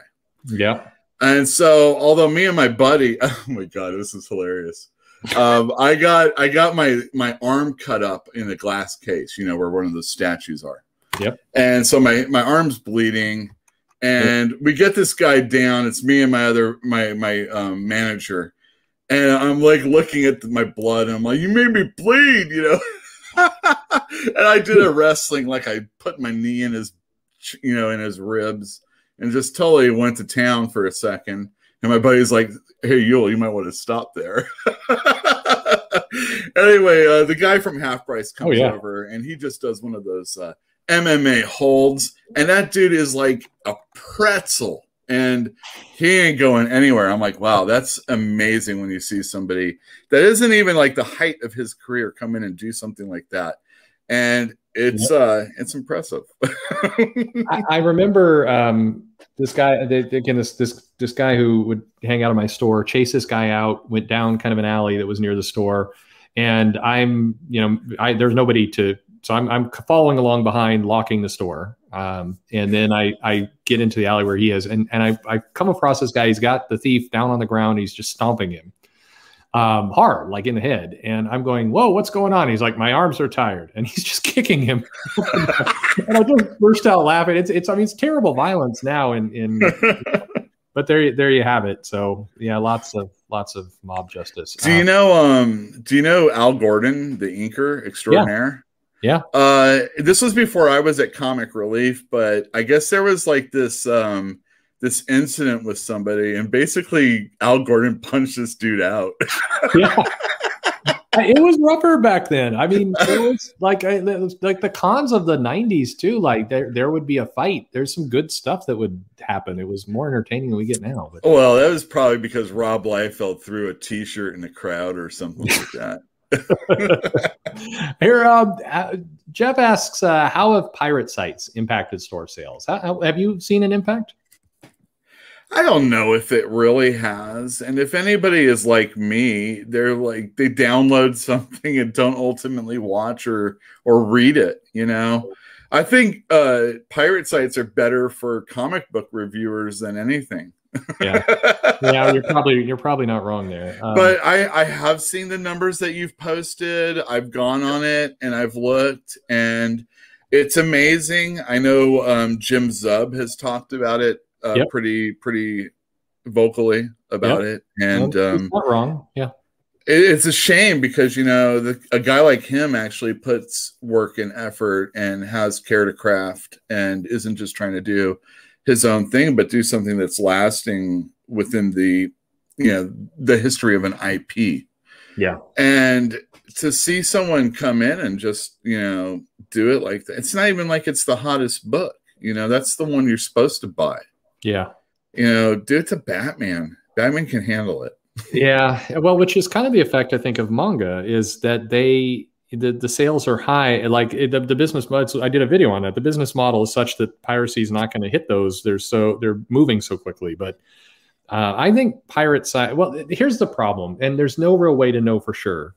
If you're pirating, say, X Factor, and then X Factor isn't selling in the store, are the people pirating X Factor actually going to show up to the store and buy it? And it's hard. I have a hard time believing that that's going to be a huge number is the problem. I think I just don't think they're like, I would buy this, but I think I'll pirate it. I think if they're pirating it, my suspicion of them actually spending money is low. If we can call X-Men the #1 title and New Mutants and Wolverine and all those other ones that can, you know, the next ones down the line, if they're a part of that, then you're going to see a diminishing sale for each one going on down. Maybe Wolverine's #2 and X-Force is #3. It doesn't really matter. Yeah. But by the time you get down to X-Corp or X Factor, you can't possibly maintain those sales. And we're starting at such a lower number of people with the higher base that I don't know. I mean, you talk about wrestling a lot of times. I've talked about wrestling a number of times. You can even see it in just the ratings of the different promotions. And things will happen, like, let's say, an anniversary issue that costs $10 where something spikes. You can call it a cell match or a blood match or whatever the hell you want to call it. Yeah. And then the numbers go up and then they go down and then they go up because of something else that they're doing. Oh, by the way, the next issue was a 25th issue, which is also coincidentally the 750th issue of the entire run. Yeah. And we're going to really double size it. And then it goes up and then it goes down. And it's the beginning of a story arc and it goes down. And, you know, you can false inflate all these things, but we don't have a higher amount of people at the very top all the time. There was Scott Snyder was selling, I don't know, I'm guesstimating, but it was like 100,000 every month. Sure. And it didn't matter if his comic was $3.99 or a special issue that was $5.99, it sold 100,000. Yeah. When you get to Tom King, it's selling 100,000, but it's a 50,000 every other week. So it's like, oh, well, it's basically the same thing, except you're putting out 2 issues and it's all in 1 month. Yeah. You have your ways of doing your numbers and you can make it work the way you want, but there's definitely a decrease in, you know, we're working with a smaller amount at the very top is what I think it is. I think you're right. I mean, piracy is piracy. I mean, there's no way around it. And I think Zub's comments were correct. It's wrong, but I think in terms of solutions, I think if you suddenly eliminated piracy, I don't think you'd see this huge corresponding jump in sales. Me either. And that is then I think the problem that we should be solving is something else. And isn't anime or manga piracy more people getting it before it even gets translated to English? They're getting it, and they're like me when I was getting Akira for the first time. You know, maybe you got it on Laserdisc, or maybe you got a bootleg copy, and it wasn't in English, and it might have had Japanese subtitles. Yeah, if you're lucky, all of that stuff. But if you didn't, then you got the you got the print version, so you could read along with the pictures. And those people a lot of times go and buy the book ultimately, though.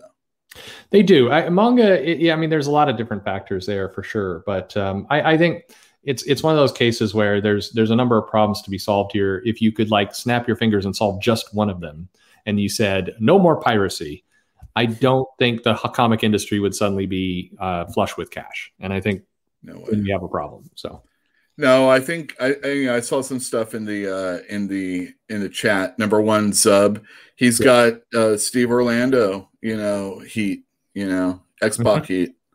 There's a number of writers I can name that are like that. It has nothing to do with the quality sometimes of their work, but it just is what it is. Yeah. But also the money, $4.99.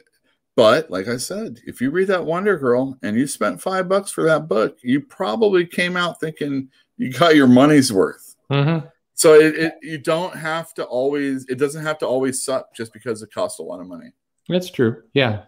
I think that the biggest, and we can move on, but the biggest problem with piracy in my mind is it creates this weird view of what's going on in the industry, where you'll go on to something like Twitter, and Mark Millar posted a very good note today that, 5% to 10%, probably closer to 5% of people on Twitter are actual comic purchasers, the people commenting. So you'll have to see for himself. He put some analysis there, but I think that what happens is people will pirate the books who really have no intention of buying them.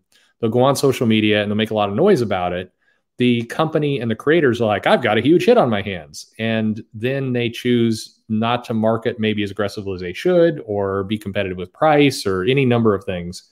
And, the book, then people are magically surprised when it's selling under 20,000 copies. So I think the whole practice can create a false expectation because the publishers aren't digging enough to really see where their sales are. But anyway. I think advertising is so different than the way it used to be only 10 or 20 years ago, even. For sure.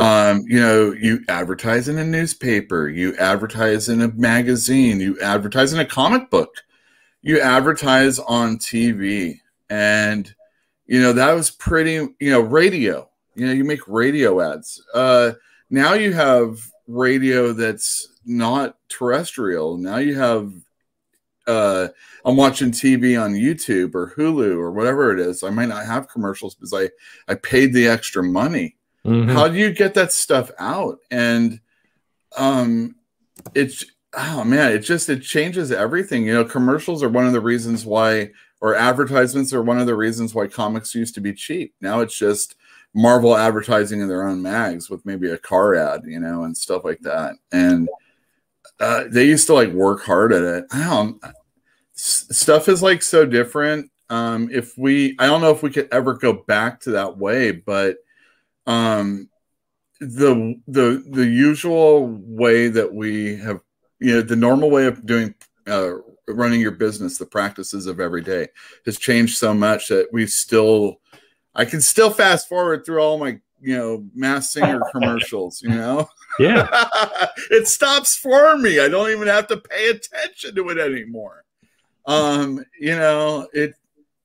It's true.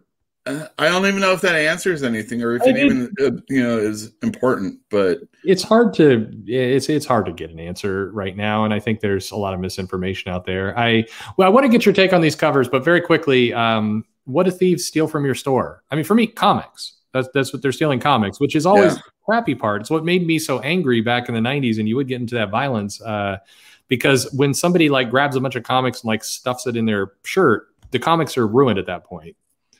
So not they've stolen from you, but even if you catch them, the product is done.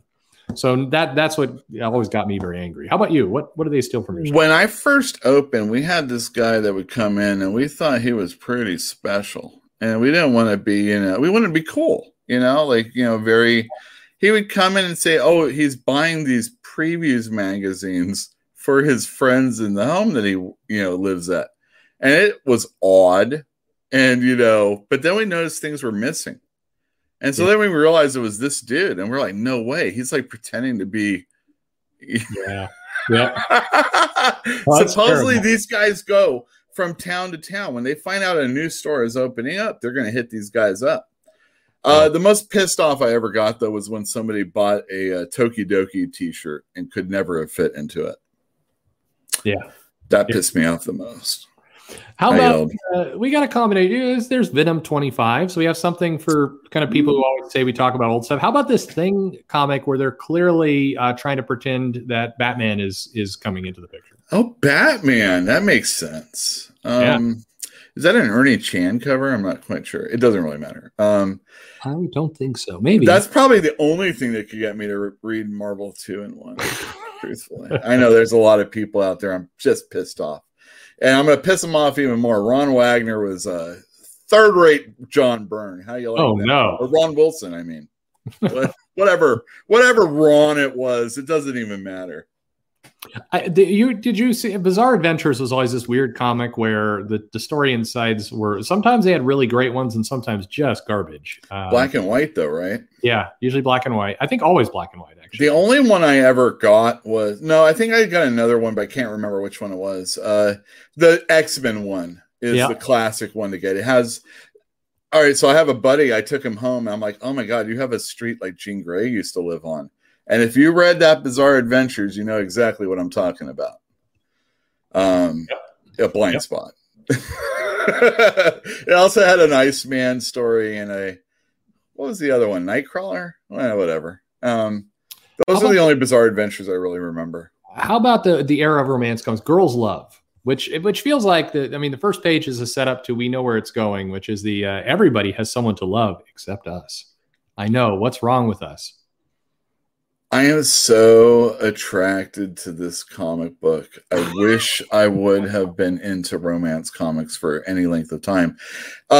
Actually, also Archie in those, like, if you follow any Instagram accounts or people that collect comic books, they always post those. I can't remember the name of the guy, but it's like in the 50s.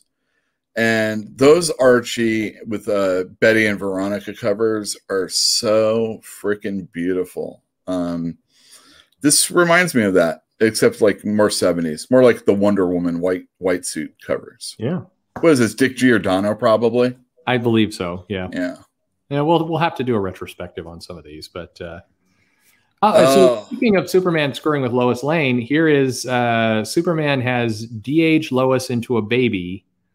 Or no, I don't even know. All I know is Superman's hanging out with Lana on the couch, and Lois has somehow been turned into a baby and is throwing blocks at him. That's the only way to take care of Lois. Yeah, for real, spanking and make her a kid, so it's okay to do it. Exactly. This is what went on in the '60s. This reboot of Gen X was not the best. Really? I liked it. Really? This is Central Park, and Jubilee was a vampire, I believe. True. Pina, I think, is a very interesting illustrator. This is a Dodson cover. Yeah. And what was this? Somebody Strain, like Charlie Strain or something like that. Christina Strain. Yep. I actually liked it. I didn't hate it. I thought it was interesting. It's following the kids in the school and, Quentin being a dick and trying to, lure somebody into being a little mischievous with him. But if you enjoy like kids in school class storylines, I thought it was pretty good. How about this Jane Foster? What if Jane Foster found the Hammer of Thor, which of course she then did in Jason Aaron's run. How did the Jason Aaron Jane Foster Thor do in your shop? Oh God, it was amazing. In Berkeley, at the height of our powers, and chicks coming in the store all the time, and it was amazing. I'm just joking about the chicks part. It was men and women buying Thor all the time. It was it got bigger and better, but it was awesome to begin with. Again, Ribbich doing the artwork on the God Killer storyline. I like that arc. Yeah. Oh my God. And we have a store that like you tell somebody like, oh, check out this art on this one issue. And it was Dos Pastaros, I think his name is, doing the drunk dragon partying with Thor, and Thor has to teach him a lesson story. That sells really well in my store. Yeah. And Jane coming in, I mean, it was obvious that she was going to be the one. You give somebody a life-threatening disease, it's obvious they're going to be the person. I mean, what is this? Tommy is Hush, obviously. Yeah. By the way, my favorite book here is All-Star Squadron. Yeah. Well, we would save that for last. Yeah. I don't know. People always struggle with that, but I mean, Jane Foster Thor was such a magical time of sales in my shop. That's all. Oh my God, it was so good. I think it went on too long, and the renumbering hurt the series. For sure. Yeah. Yeah, this All-Star Squad. Hawkman being super pissed off was always a good time. You know, the thing about All-Star Squadron was the reason why the superheroes couldn't go to Nazi Germany was there was like this magical force field that prevented them from going over there. I think, if I remember correctly. Yeah. I love that book. It's the only World War II book I like. Yeah. That was some good stuff for sure.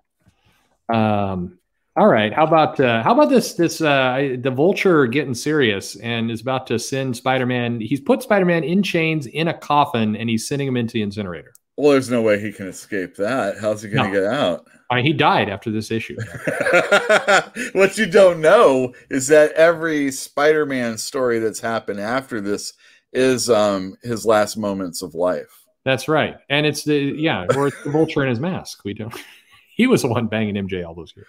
Oh my gosh. Yeah. It's horrible. I love Peter Parker Spectacular Spider-Man, especially in the Carrion days. That's probably like the best. Like my greatest time reading comics was 79 to like 87 probably.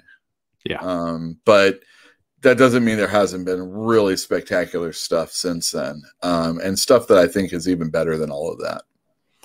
I like the giant size Fantastic Four here, where you've got the threat of Annihilus. Reed's gonna go. The thing is here. We got to stop him, or Susie's a goner. The Torch is in action, and Sue's got a baby. Well, she's doing the most important work here. Let's be honest about it. That's true. Yeah. And not only that, with as messed up as Franklin is, this is important work right now. Yeah. So. No, Annihilus, he gets beaten every other year or two. So you only get a few 50 years to raise a kid. It's true.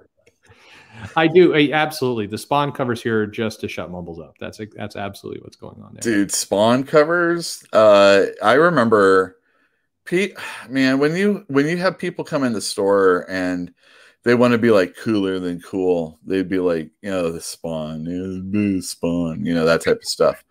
But let's be real, Capullo was killing it with whatever McFarlane helped him with here.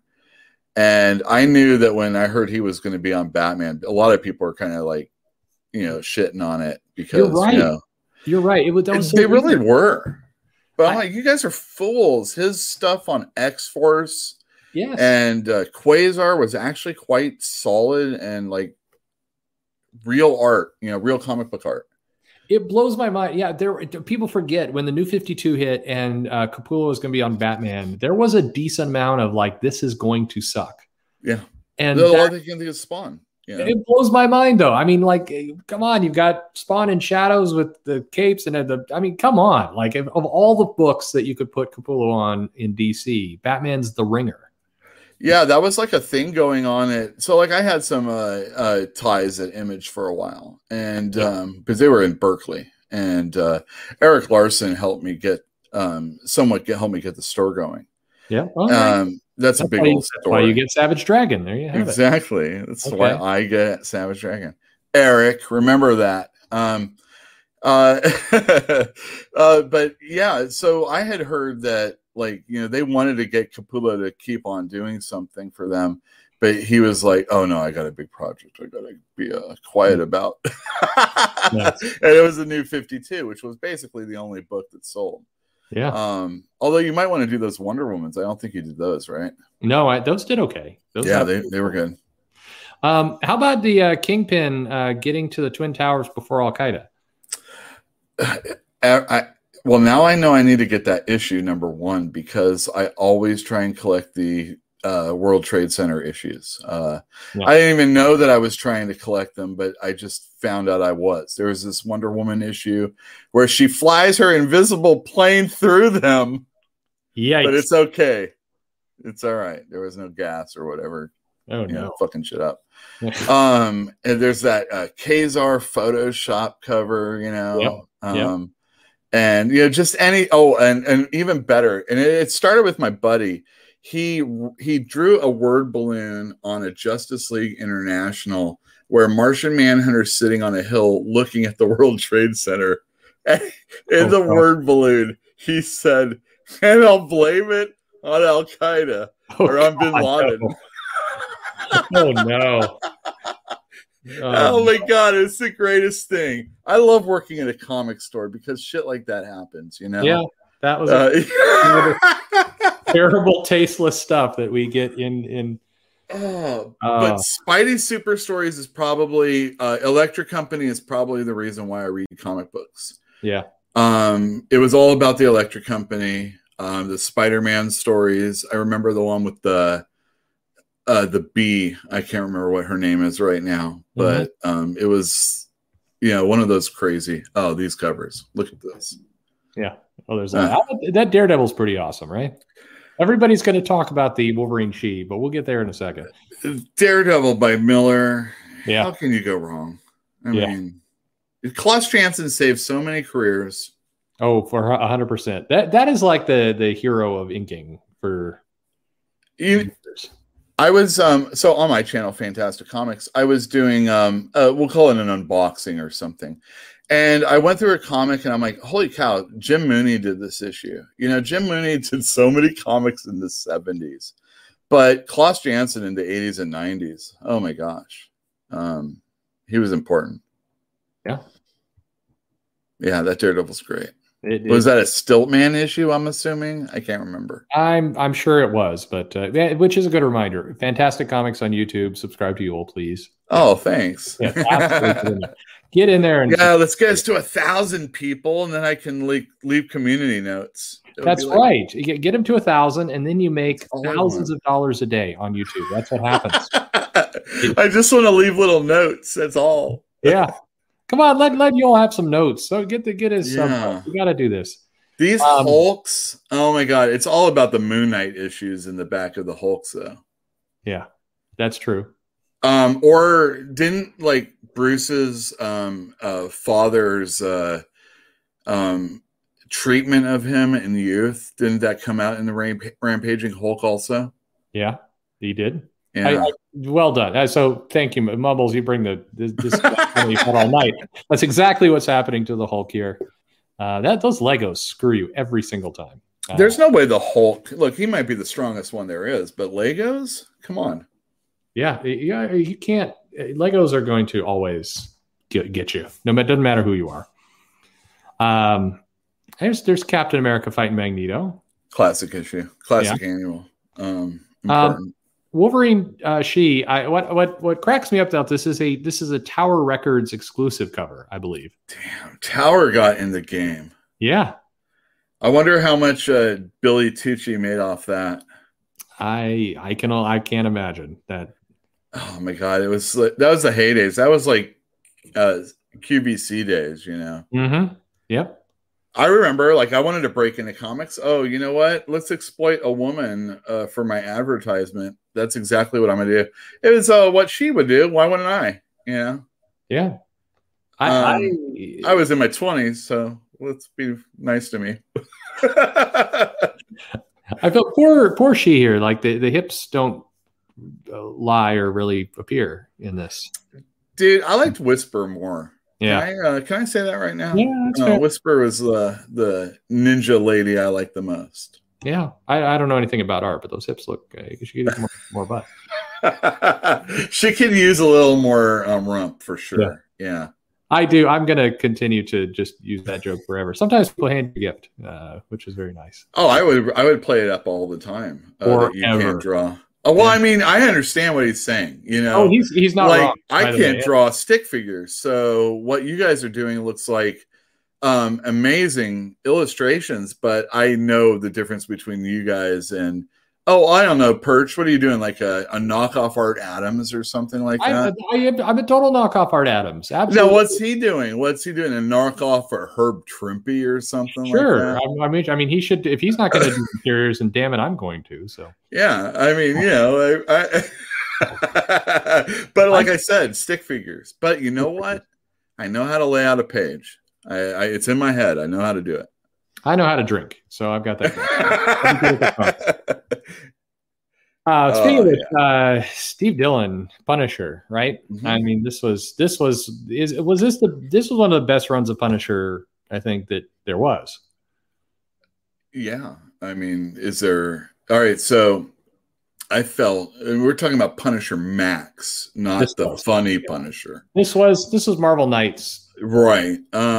So whatever. I'm talking about the serious one, not the Russian with the boobs, but Barracuda storyline. Yep. I felt every other storyline was excellent, and then the other ones were okay, passable. Yeah. Punisher, not my favorite, but you get to that Barracuda storyline. That's good stuff. It is. It's as Tarantino as. So I felt way back in the day that Marvel should say, "Here's $1 million," because supposedly that's what big Hollywood scripts were costing, like Last Boy Scout and stuff. Yeah. Here's $1 million, Tarantino. Write Punisher for us, because obviously Punisher or Nick Fury were the characters that he needed to write the most, and they never did it. But this is as close to that as possible, and especially the Barracuda storyline. Mm-hmm. That is genius. He cuts off that dude's fingers, and he's like, "Oh, I put him on ice," and he's like, "Well, I hope you put him in a bag because you're gonna ruin the tendons." Yeah. It's crazy.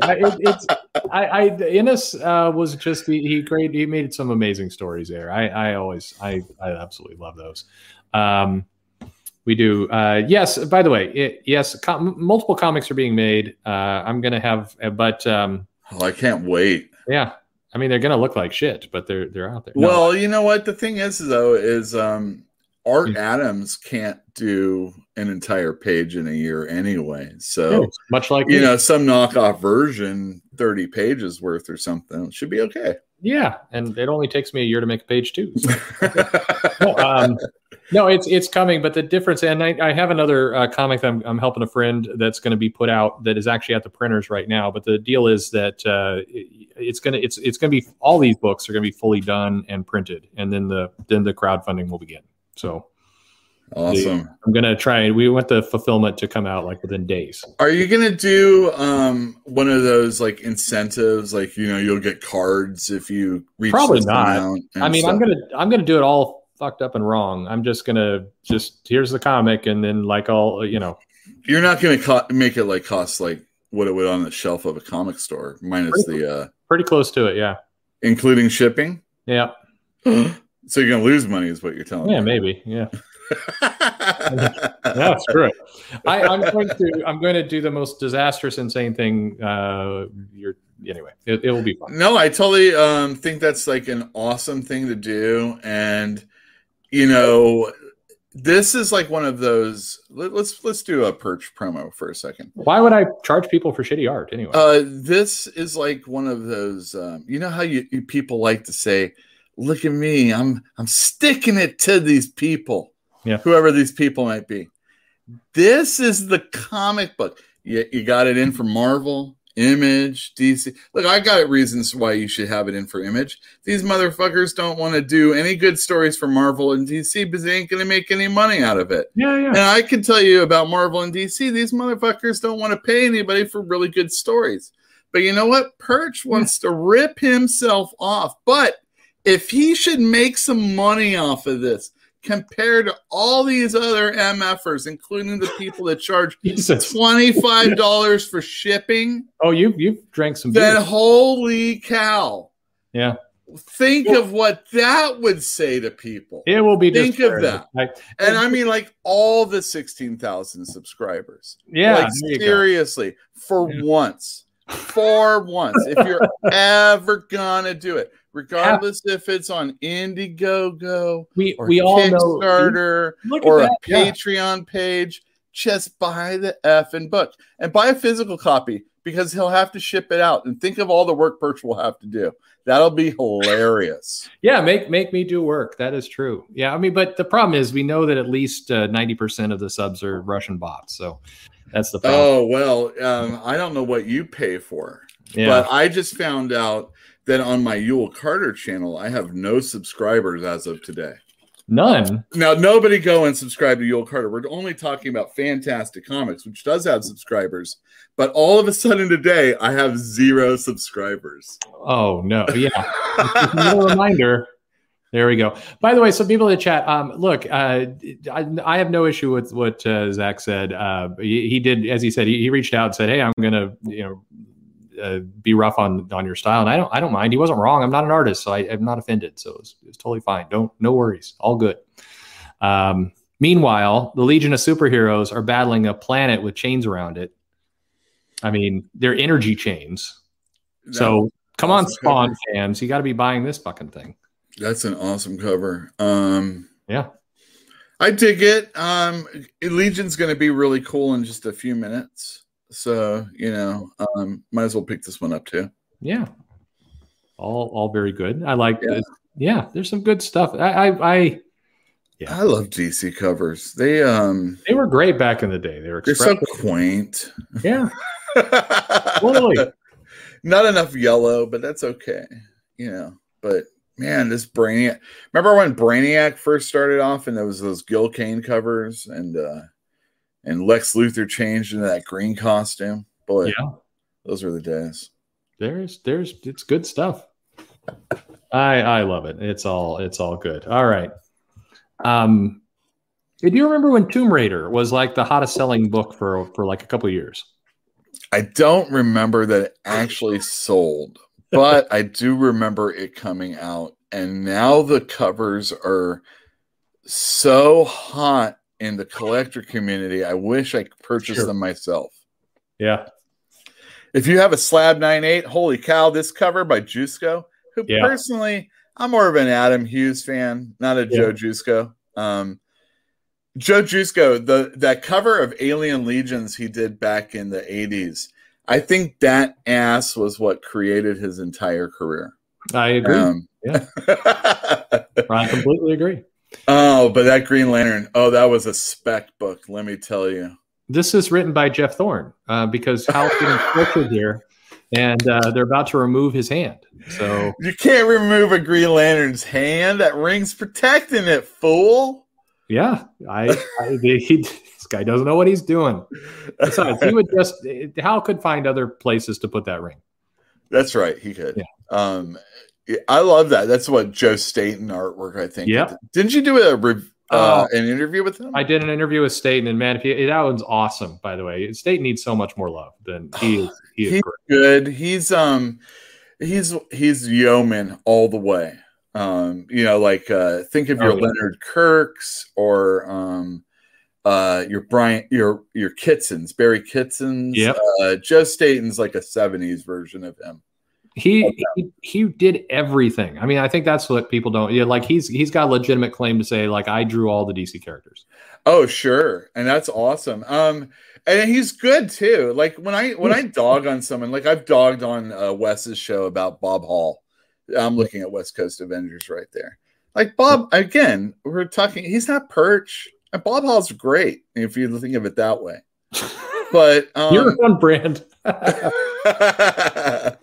Perch is, come on, Perch. Seriously, Joe Jusko, Bob Hall, way above him. But let's be real. When a person dies and you're saying how much of a legend they are, if they're Bob Hall, you really have to start considering what you're talking about. Oh, Jesus. And Joe Staten, man, yeoman all the way. I love his work, but is he bringing anybody to the story, or is it Green Lantern? You know what I mean? Yeah, I know. No, I'm just fucking around. I love Joe Staten. I hate Bob Hall, but I love Joe Staten. I love the definitive view here. No, Joe Staten's great. First issue of it. This is back when Marvel would do a limited series and they would sell really well, and then they would keep going and actually would turn into an ongoing series. Oh my God, I know. It's the opposite now, where it's we do an ongoing series and then we pretend it's a limited series when we cancel it in 3 issues. So, do you remember when they were like, finally Wolverine got his own series? Yeah. Those are so funny. People the covers, finally actually Wolverine had his limited series first. Yeah, exactly. And it's like, finally, Wolverine gets a limited series, and it's like today, like the bartender in the Madripoor bar would have a series that. Well, I mean, when are we getting the Blob bartender book? That's probably coming. Oh my God! Don't get me started on like the new people. I'd rather the thing is like when I'm making fun of old people, it's with love, and if I'm making fun of somebody new, it probably doesn't have that same. Yeah. Like Al Milgrom, like that's the easiest person to make fun of. Because like he totally didn't deserve his station, but at the same time, he made sure he had all the work to do, Yeah. But like, I got writing credit too. It's like, fuck you, Al Milgrom. But I read a lot more of his stuff than anybody else. This is why we got to get back to a shop, because right now, if you were in Yule's shop, we'd be having this conversation and drinking. Yeah, exactly. I mean, I love talking about the old timers, and again, it comes like if Joe Staten heard this and he was like, "Oh man, that guy's an asshole talking about me that way."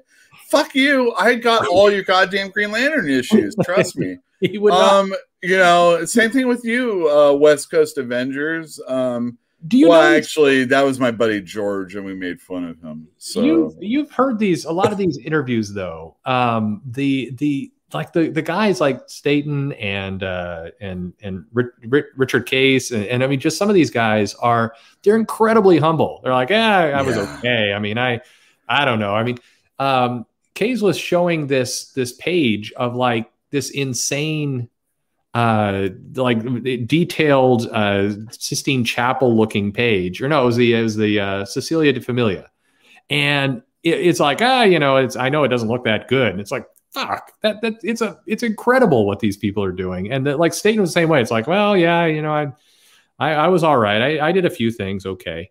It's like you carried fucking DC for months. I mean, dude, he did, man. He was there the whole man when nobody read DC Comics. Joe Staten was freaking him and Kurt Swan and Jim Aparo were doing everything. It is so funny. I mean, it's like you compare some of these people who are just absolute legends in comics, and they are the most humble people today. And it's, I mean, same thing when we did that Nancy Collins interview, and she's talking about the Swamp Thing run. She's like, I did a few things. It's like, fuck, you had a long run. Man, she had a hard road to toe there, following some comic geniuses and Veitch and Moore, and then all the artists also on top of it. No, for sure. It's funny to me. But anyway, so hey, this was the week we got the DC Universe Rebirth. Great issue. Yeah. That was the. I'm sorry for doing what we did to New 52. It was this weird apology, that kind of comic that it was. Well, I don't know. It was very humble, and it was funny. It was refreshing. It was a good marketing approach at the time, because they're like, we kind of fucked up, but come back and we got some comics here. And it felt so surprising. I remember saying, like, I wonder how long this is going to last. And as it turned out, about a year and a couple months.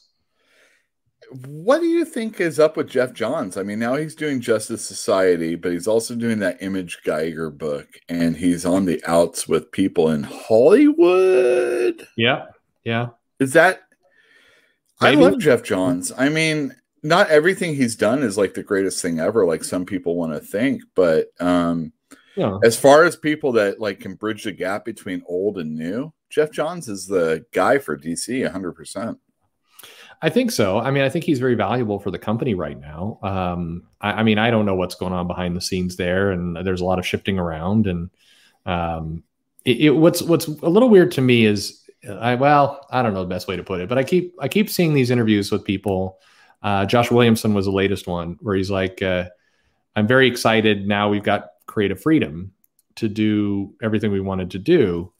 And it's not a fair comment on him because he's not doing these books. But then I look and we're getting like Police State Gotham. And I'm like, is this really creative freedom? I'm like, Gotham's been Police State Gotham like at least billion times in the last 2 years. It's a weird. The company seems odd right now. I don't know what's going on with Jeff Johns. Who knows? I'm taking everything that, even Marvel, anything that DC and Marvel are putting out right now, if it's something that I really enjoy. So, case in point, Daniel Warren Johnson on Beta Ray Bill, or Mark Russell on Fantastic Four Life Story. Maybe the Spider-Man stuff that I'm reading right now, I'm enjoying. I definitely like the miniseries. I also like the main series. You know, like if I can stick with those for as long as possible and take with that what I can and ignore all the rest, it will be not unlike me buying something from another company. Whether it be Image or Dark Horse or Oni or whatever. And I think about it as I'm diversifying the comic books that I read, my portfolio. It's not all, it's finally, everybody, it's not all Marvel. Finally, it's not all DC. This might actually be the time where, you know, I like Jeff Johns and he's going to be doing Justice League. He also does Geiger for Image. And there are other things to purchase that are out there. If you like Cantwell for whatever reason on Iron Man, then he's doing that other book, Blue Flame. That's going on for Vault. Oh, wait, no, yeah, Blue Flame, yeah. Hellcat, exactly. Yeah. There's other things to read from other people, and if you're, what I like to do when I go into comic store, and I like to say I have $25. And I want to spend $25. And I might go over a little bit depending on what I purchase. But if I don't purchase a lot of individual issues, what I'll do is I'll get a collection so that I can spend that same amount of money all the time. Because I know that there are comic books out there, like case in point, I'm looking at New Mutants right now. Get the Epic Collection that has this in it. Do you want to read the Secret Wars that has the first Spider-Man? Personally, Spider-Man beating up the X-Men was BS, and I think the issue 3. But that's just me personally, and I was kind of like poo-pooing Secret Wars all the way through. But if you want the first issue of Spider-Man getting the black costume, that costs hundreds of dollars, maybe thousands. Yep. You can get it in a collected form right now. And, you know, there are these things to get. If something is not exciting you right now, just wait. There will be something coming out later. And in the meantime, there's something you can collect that will excite you. That's me. I think that's well said. I like the Sienkiewicz Demon Bear stuff. I thought that was very good. It's the best. Why didn't, you know, of all the characters, I would have loved for like Reed Richards just fucking murder the Red Ghost. Like this dumb old stupid fucking animals. I hate this character. And even here, like you could see on Reed's face, he's like, why am I fucking putting up with this asshole again? It's like, just everybody would have given Reed a pass if he just would have killed him and the 3 damn monkeys. Like, wasn't he like a Soviet guy? The Red Ghost. Yeah, he was a Soviet guy and his 3 fucking monkeys that nobody gave a shit about. Yeah, man. And not only that, when they Heroes Reborn or Returned or whatever it was, they went straight back to a Red Ghost storyline too. That was pretty weird. Yeah. I murder that character. I just fucking murder that character. Can we make fun of Scott Lobdell just for a moment? Since sure, yeah, why not? All right. That's it. Just me making fun of Scott Lobdell. Holy cow, Spider-Woman. Yeah. The title that kept going on. We're like, all right, finally the last issue of Spider-Woman. Oh no. Yeah. There's more. There's more. Yes.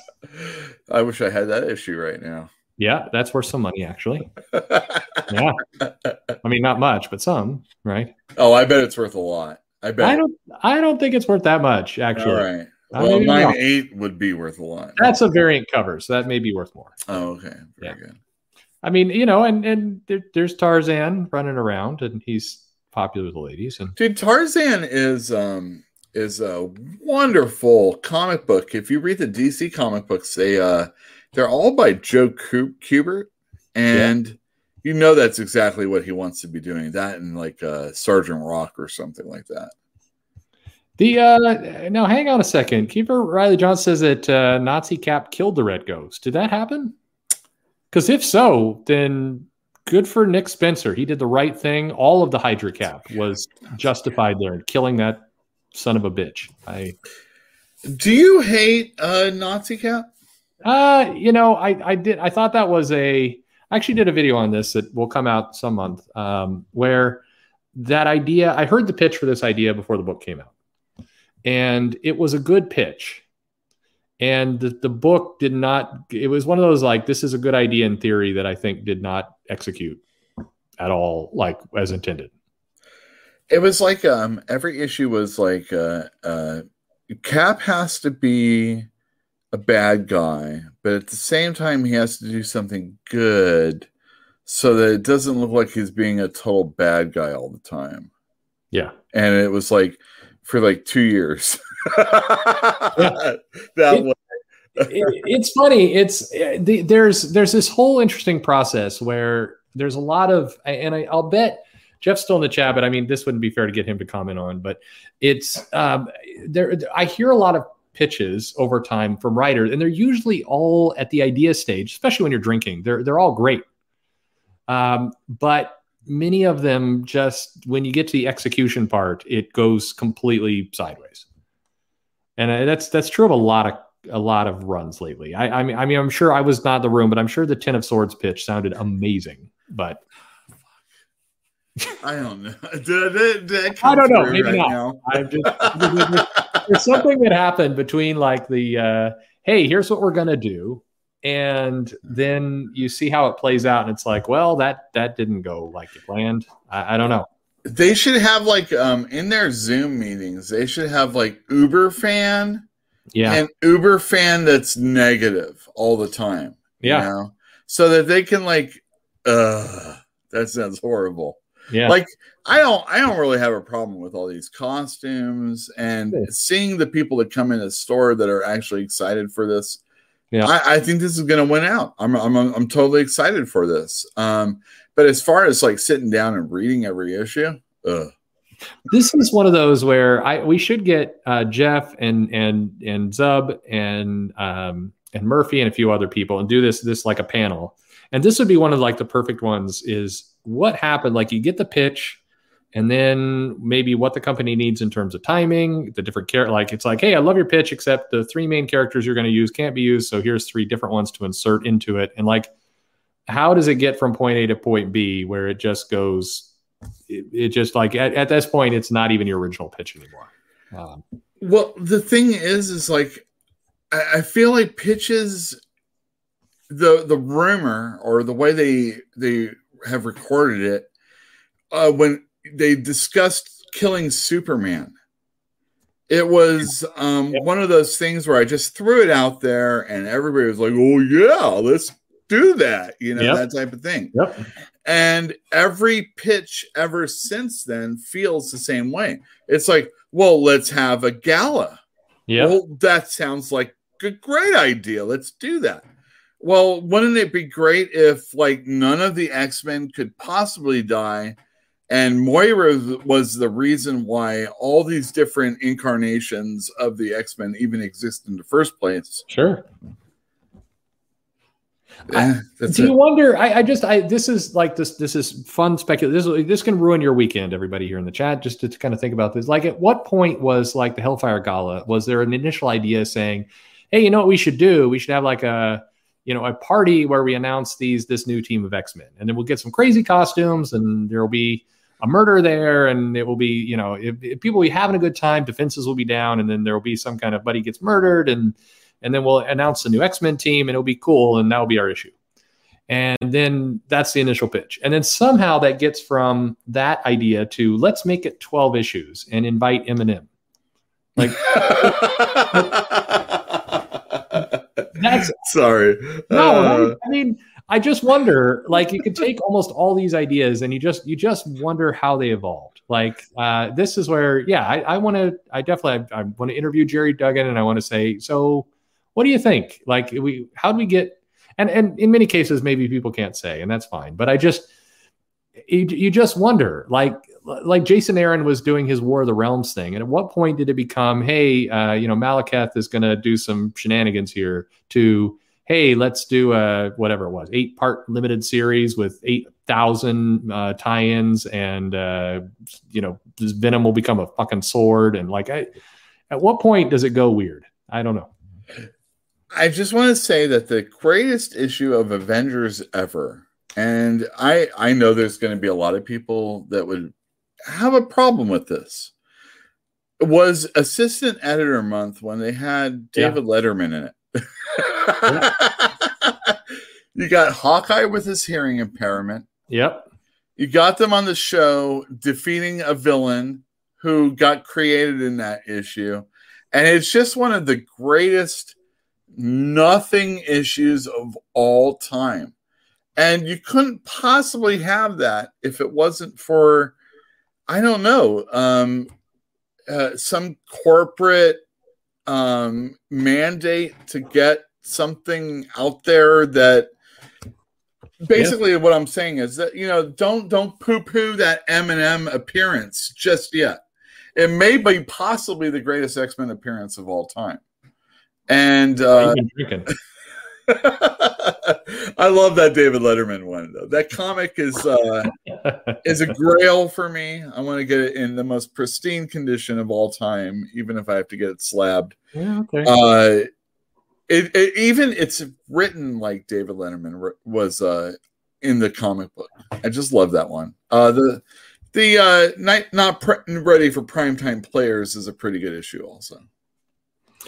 By the way, hello, Joe, and glad you could join us. Joe blew us off earlier, so that's no, I'm just kidding.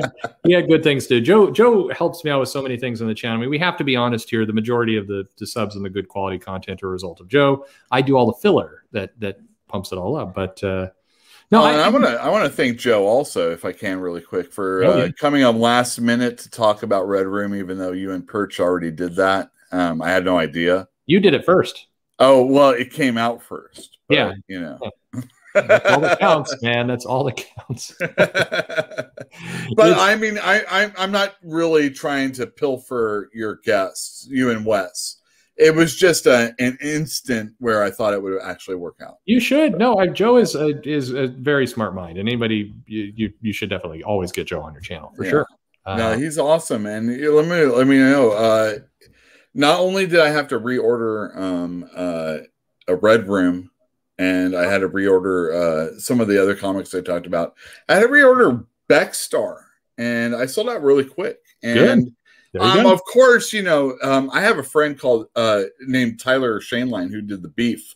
Yeah. And one of the things I did was I let people know that by purchasing this book, you are actually helping my common law brother-in-law children, my nephews, if you will.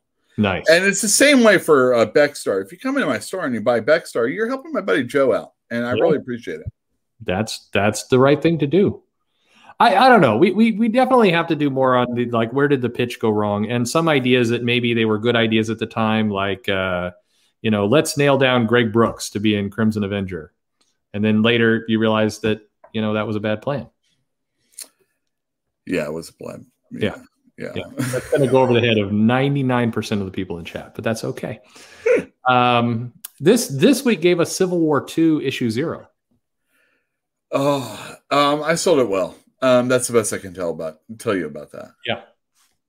This that issue, I remember. I had this the theory, because I've done enough of the numbers to know where it's going. This event screwed up so many comics.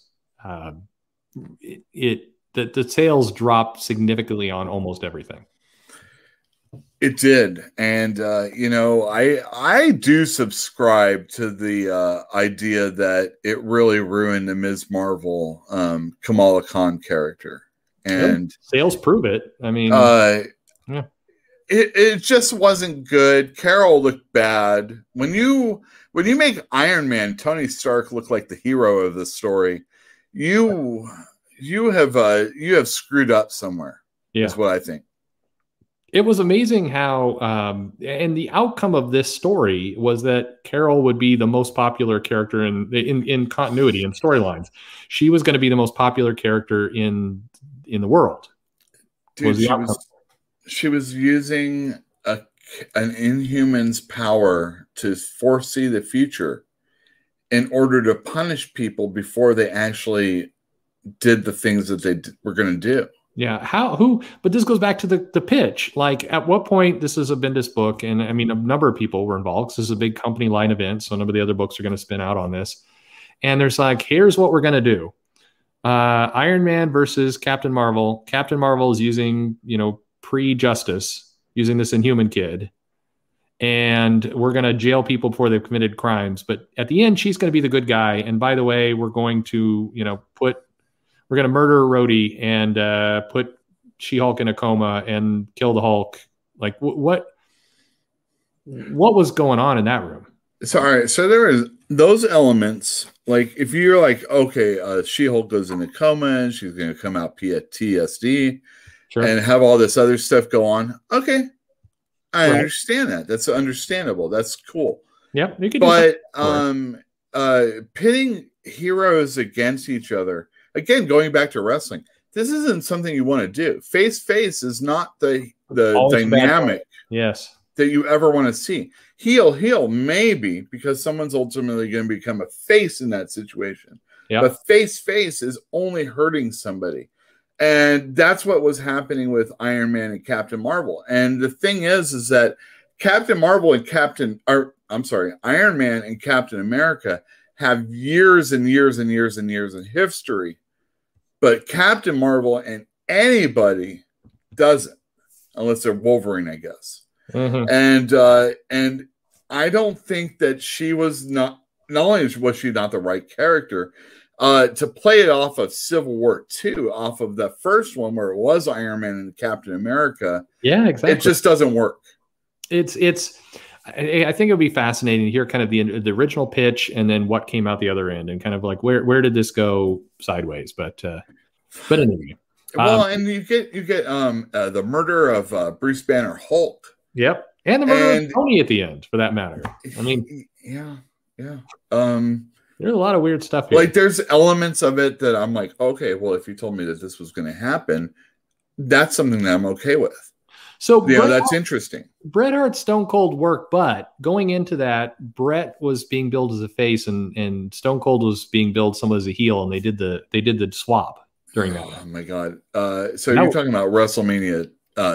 I can't remember what number, but greatest WrestleMania match of all time is what you're talking about, and it was the face turn to heel turn to face. The only thing is that Stone Cold keeps the outlaw face thing going, and it blurs the line. And you're seeing in comics a lot these days where there aren't people that are necessarily like Ms. Marvel. She can jail people depending on what Captain Marvel has gleaned from this Inhuman. Yes, but it did very negatively affect almost every title that tied into it. And I haven't just gone through all the books. It may be all titles that tied into it suffered. Yeah. It was crazy. But there's George Perez on Changeling. That's cool. Not only that, he was doing the regular series at the time. Yeah. Little Kid Yule wrote in when he thought Changeling was going to die to Deathstroke. Now, did you write in asking for the character to be spanked? No, but I was no, I wasn't. I would have been okay if he got spanked, but he got a blast, a bow stick blast, electric blast to the chest, and I begged for his life to be spared. And that was thank God that never got printed. Everybody by the way, who joined this show in the last 45 minutes that did not see the Lois Lane letter is thoroughly confused by what's Oh, I'm so glad that none of my letters ever got printed in comic books. How embarrassing would that be? That'd be great. I do like. I love this Batman cover. By the way, of just I like to your point earlier. DC had these great covers that you wondered what was going on. It gave you a lot of incentive to open up the book. And this was like, God, why is Alfred dropping his tea? Oh yeah. Oh, and word balloons on the cover are. Again, it's a thing that we look at now and we think, oh, that's so quaint that somebody will do something so retro. Yeah. But these covers were dynamic. Anywhere from probably like, I assume it was like the Infantino days going up to like the 80s. They were so dynamic and powerful and different than what the 90s brought us. And colors were more, in a way, they were more important. Not the paper or the quality like it happened in the 90s. But, again, I'm no artist. I have no idea. But well, neither am I. So. Yeah. Well, I hear you're a shit artist. That's fucking and that's what you get. But at least you could put the paper, get the image down on paper. So that's important. You want to very quickly. It's not going to work. But the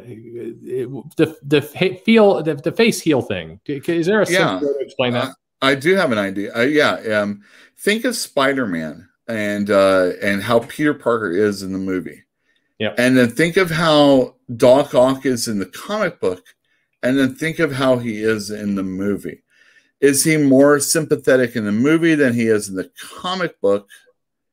And that's what the difference between a face and a heel is. You can't have you can have things that are believable that make you understand where the heel is coming from. But if you are a face, you are totally against every aspect of that. There can't be it's the difference between Professor Freeze in the Bruce Timm cartoon and how we really feel for him. You can't do that with Doc Ock. He's a piece of shit. Doc Ock has to always be that way. Yeah. And if he isn't anymore, then you've changed that character from being a face to a heel. And there's also areas of gray. That's where Stone Cold comes in. He's the kind of guy that will beat up an authority figure. He's a tweener, is what he is. Yeah, exactly. He's a tweener. Yeah. And he gets away with doing bad guy things to good guy people. But you can't do that all the time. You have to have your superheroes be superheroic. That's why you don't want Spider-Man shooting a gun. You know what I mean? You don't want Batman shooting a gun. Can't do the It can happen from time to time. Yeah. But it shouldn't. It's, by the way, absolutely loved the Harleen series you did. So thank you very much. I enjoyed that. Are you talking about Steven Subchik? Yes. Yeah. He is a fantastic illustrator. Yes. He's the opposite of me. He's very good. He almost saved Rat Queens. Okay, well, that's a whole different conversation. Oh, you stay on Rat Queens, Steven. I love the composition of his pages. Absolutely incredible. He's great. I'm assuming it's all digital, but as far as digital artists are concerned, aces all the way. Yeah, I love the fact that you get actual creators in here. Because they can hear my bullshit about them. That's great. Yeah. Take this, Eric Canetti. Yeah. I would absolutely love to interview you anytime if you ever feel the desire. That'd be great because you've got a great story to tell. Yeah. So, but yeah, I'm always pleased when people come in here and spend some time chatting with us. I mean, as I think Jeff summed it up well. I know Joe has done the same thing. It's this would be like late night comic book chat, having a drink, and that's just what we're trying to do. So, yeah, that's right. It's very good. I think we're though at the end. Yes, we are. This is a real cover, by the way. What was the idea here? Do you think? Well, I mean, the fish is just biting her butt. I'll have you know that Stephen Hughes was a wonderful illustrator and a wonderful human being that I got to meet for a few minutes one day. And he would never approve of this. I have no idea if he really would. I'm just joking. Yes. Comic books are incredible in like the pure insanity of which, you can, you got to be kidding me. You can find easily throughout there's just no shortage of crazy letters printed in DC Comics asking for Lois to be spanked more, to like, it's all through the years. It's all in there. There's so much crazy crap that is there. That you can and even more so, Kurt Busiek talking about how much he did not like the Dark Phoenix Saga storyline. That's true. That's an incredible letter to have to read, and I highly recommend it. Yes, anyway, we got a lot of good stuff. We got interviews, got numbers, all this kind of fun. More interviews. I see. I was probably drinking when I wrote this. This was last night. I was having tequila. I love, by the way, margaritas with tons of jalapenos in them are wonderful. Have you ever tried that? No, I haven't. I got to admit, I'm pretty white when it comes to spicy things. Oh, okay. So fruity margaritas are more my strawberry is where I'm usually rocking. Oh, strawberry. Okay. Well. Yeah, I know. I had a friend. The comic store owner of the guy I worked for a minute was named Tony Love. This was in Southern California. And I ordered a strawberry margarita, and he was not impressed. No. not even a little bit. Well, jalapenos in your margaritas, they're wonderful. All right. I would give that a shot. But hey, I wanted to thank Yoel Carter for coming on the Fantastic Comics channel on YouTube. Please go subscribe. Pass the word around. He needs more subs, and because then he can post his community comments. That's right. I'm not looking for money from YouTube. I'm kind of like Perch in that regard. I don't care. I don't care. All I care about is imparting like a few minutes of wisdom on people out there that might not know about what I'm talking about. And maybe from a comic store owner's point of view. And not only that, I have a theme song, and I don't think anybody else does out there when it comes to comic stores out there. So there's another reason to subscribe to Fantastic Comics. But yes, I love Perch, and if you love Perch, you should subscribe. Yeah, that's subscribe to Yoel. That's right. Oh no, not Yoel. I have no subscribers on my channel right now. Just Fantastic Comics. Fantastic Comics. Yes. Well, we had a great time. This is fun. There's a spirit of comics and drinks. More drinks and comics really tonight. This was the kind of crazy shit that Superman would do to Lois back in the day. Right here. This is a crazy era. So anyway, thanks everybody for coming. Had a great time. If you got here late, catch the replay. That way you'll understand why we're talking about spanking so much. Yeah, it is. Oh, well, we didn't even get into Cherry. That'll have to be another time. That's another time. At which, by the way, he is still pumping out comics. No, he sure is. And just to let you know, I'll be carrying them at my store. Good for you. Yeah, among other things, but that's a tale for another time. All right, we will do it. Thanks everybody for coming. And if you want to like, go ahead. And if not, I don't know that it matters. It's YouTube, so you can do what you want. Subscribe to Yoel. Thanks everybody.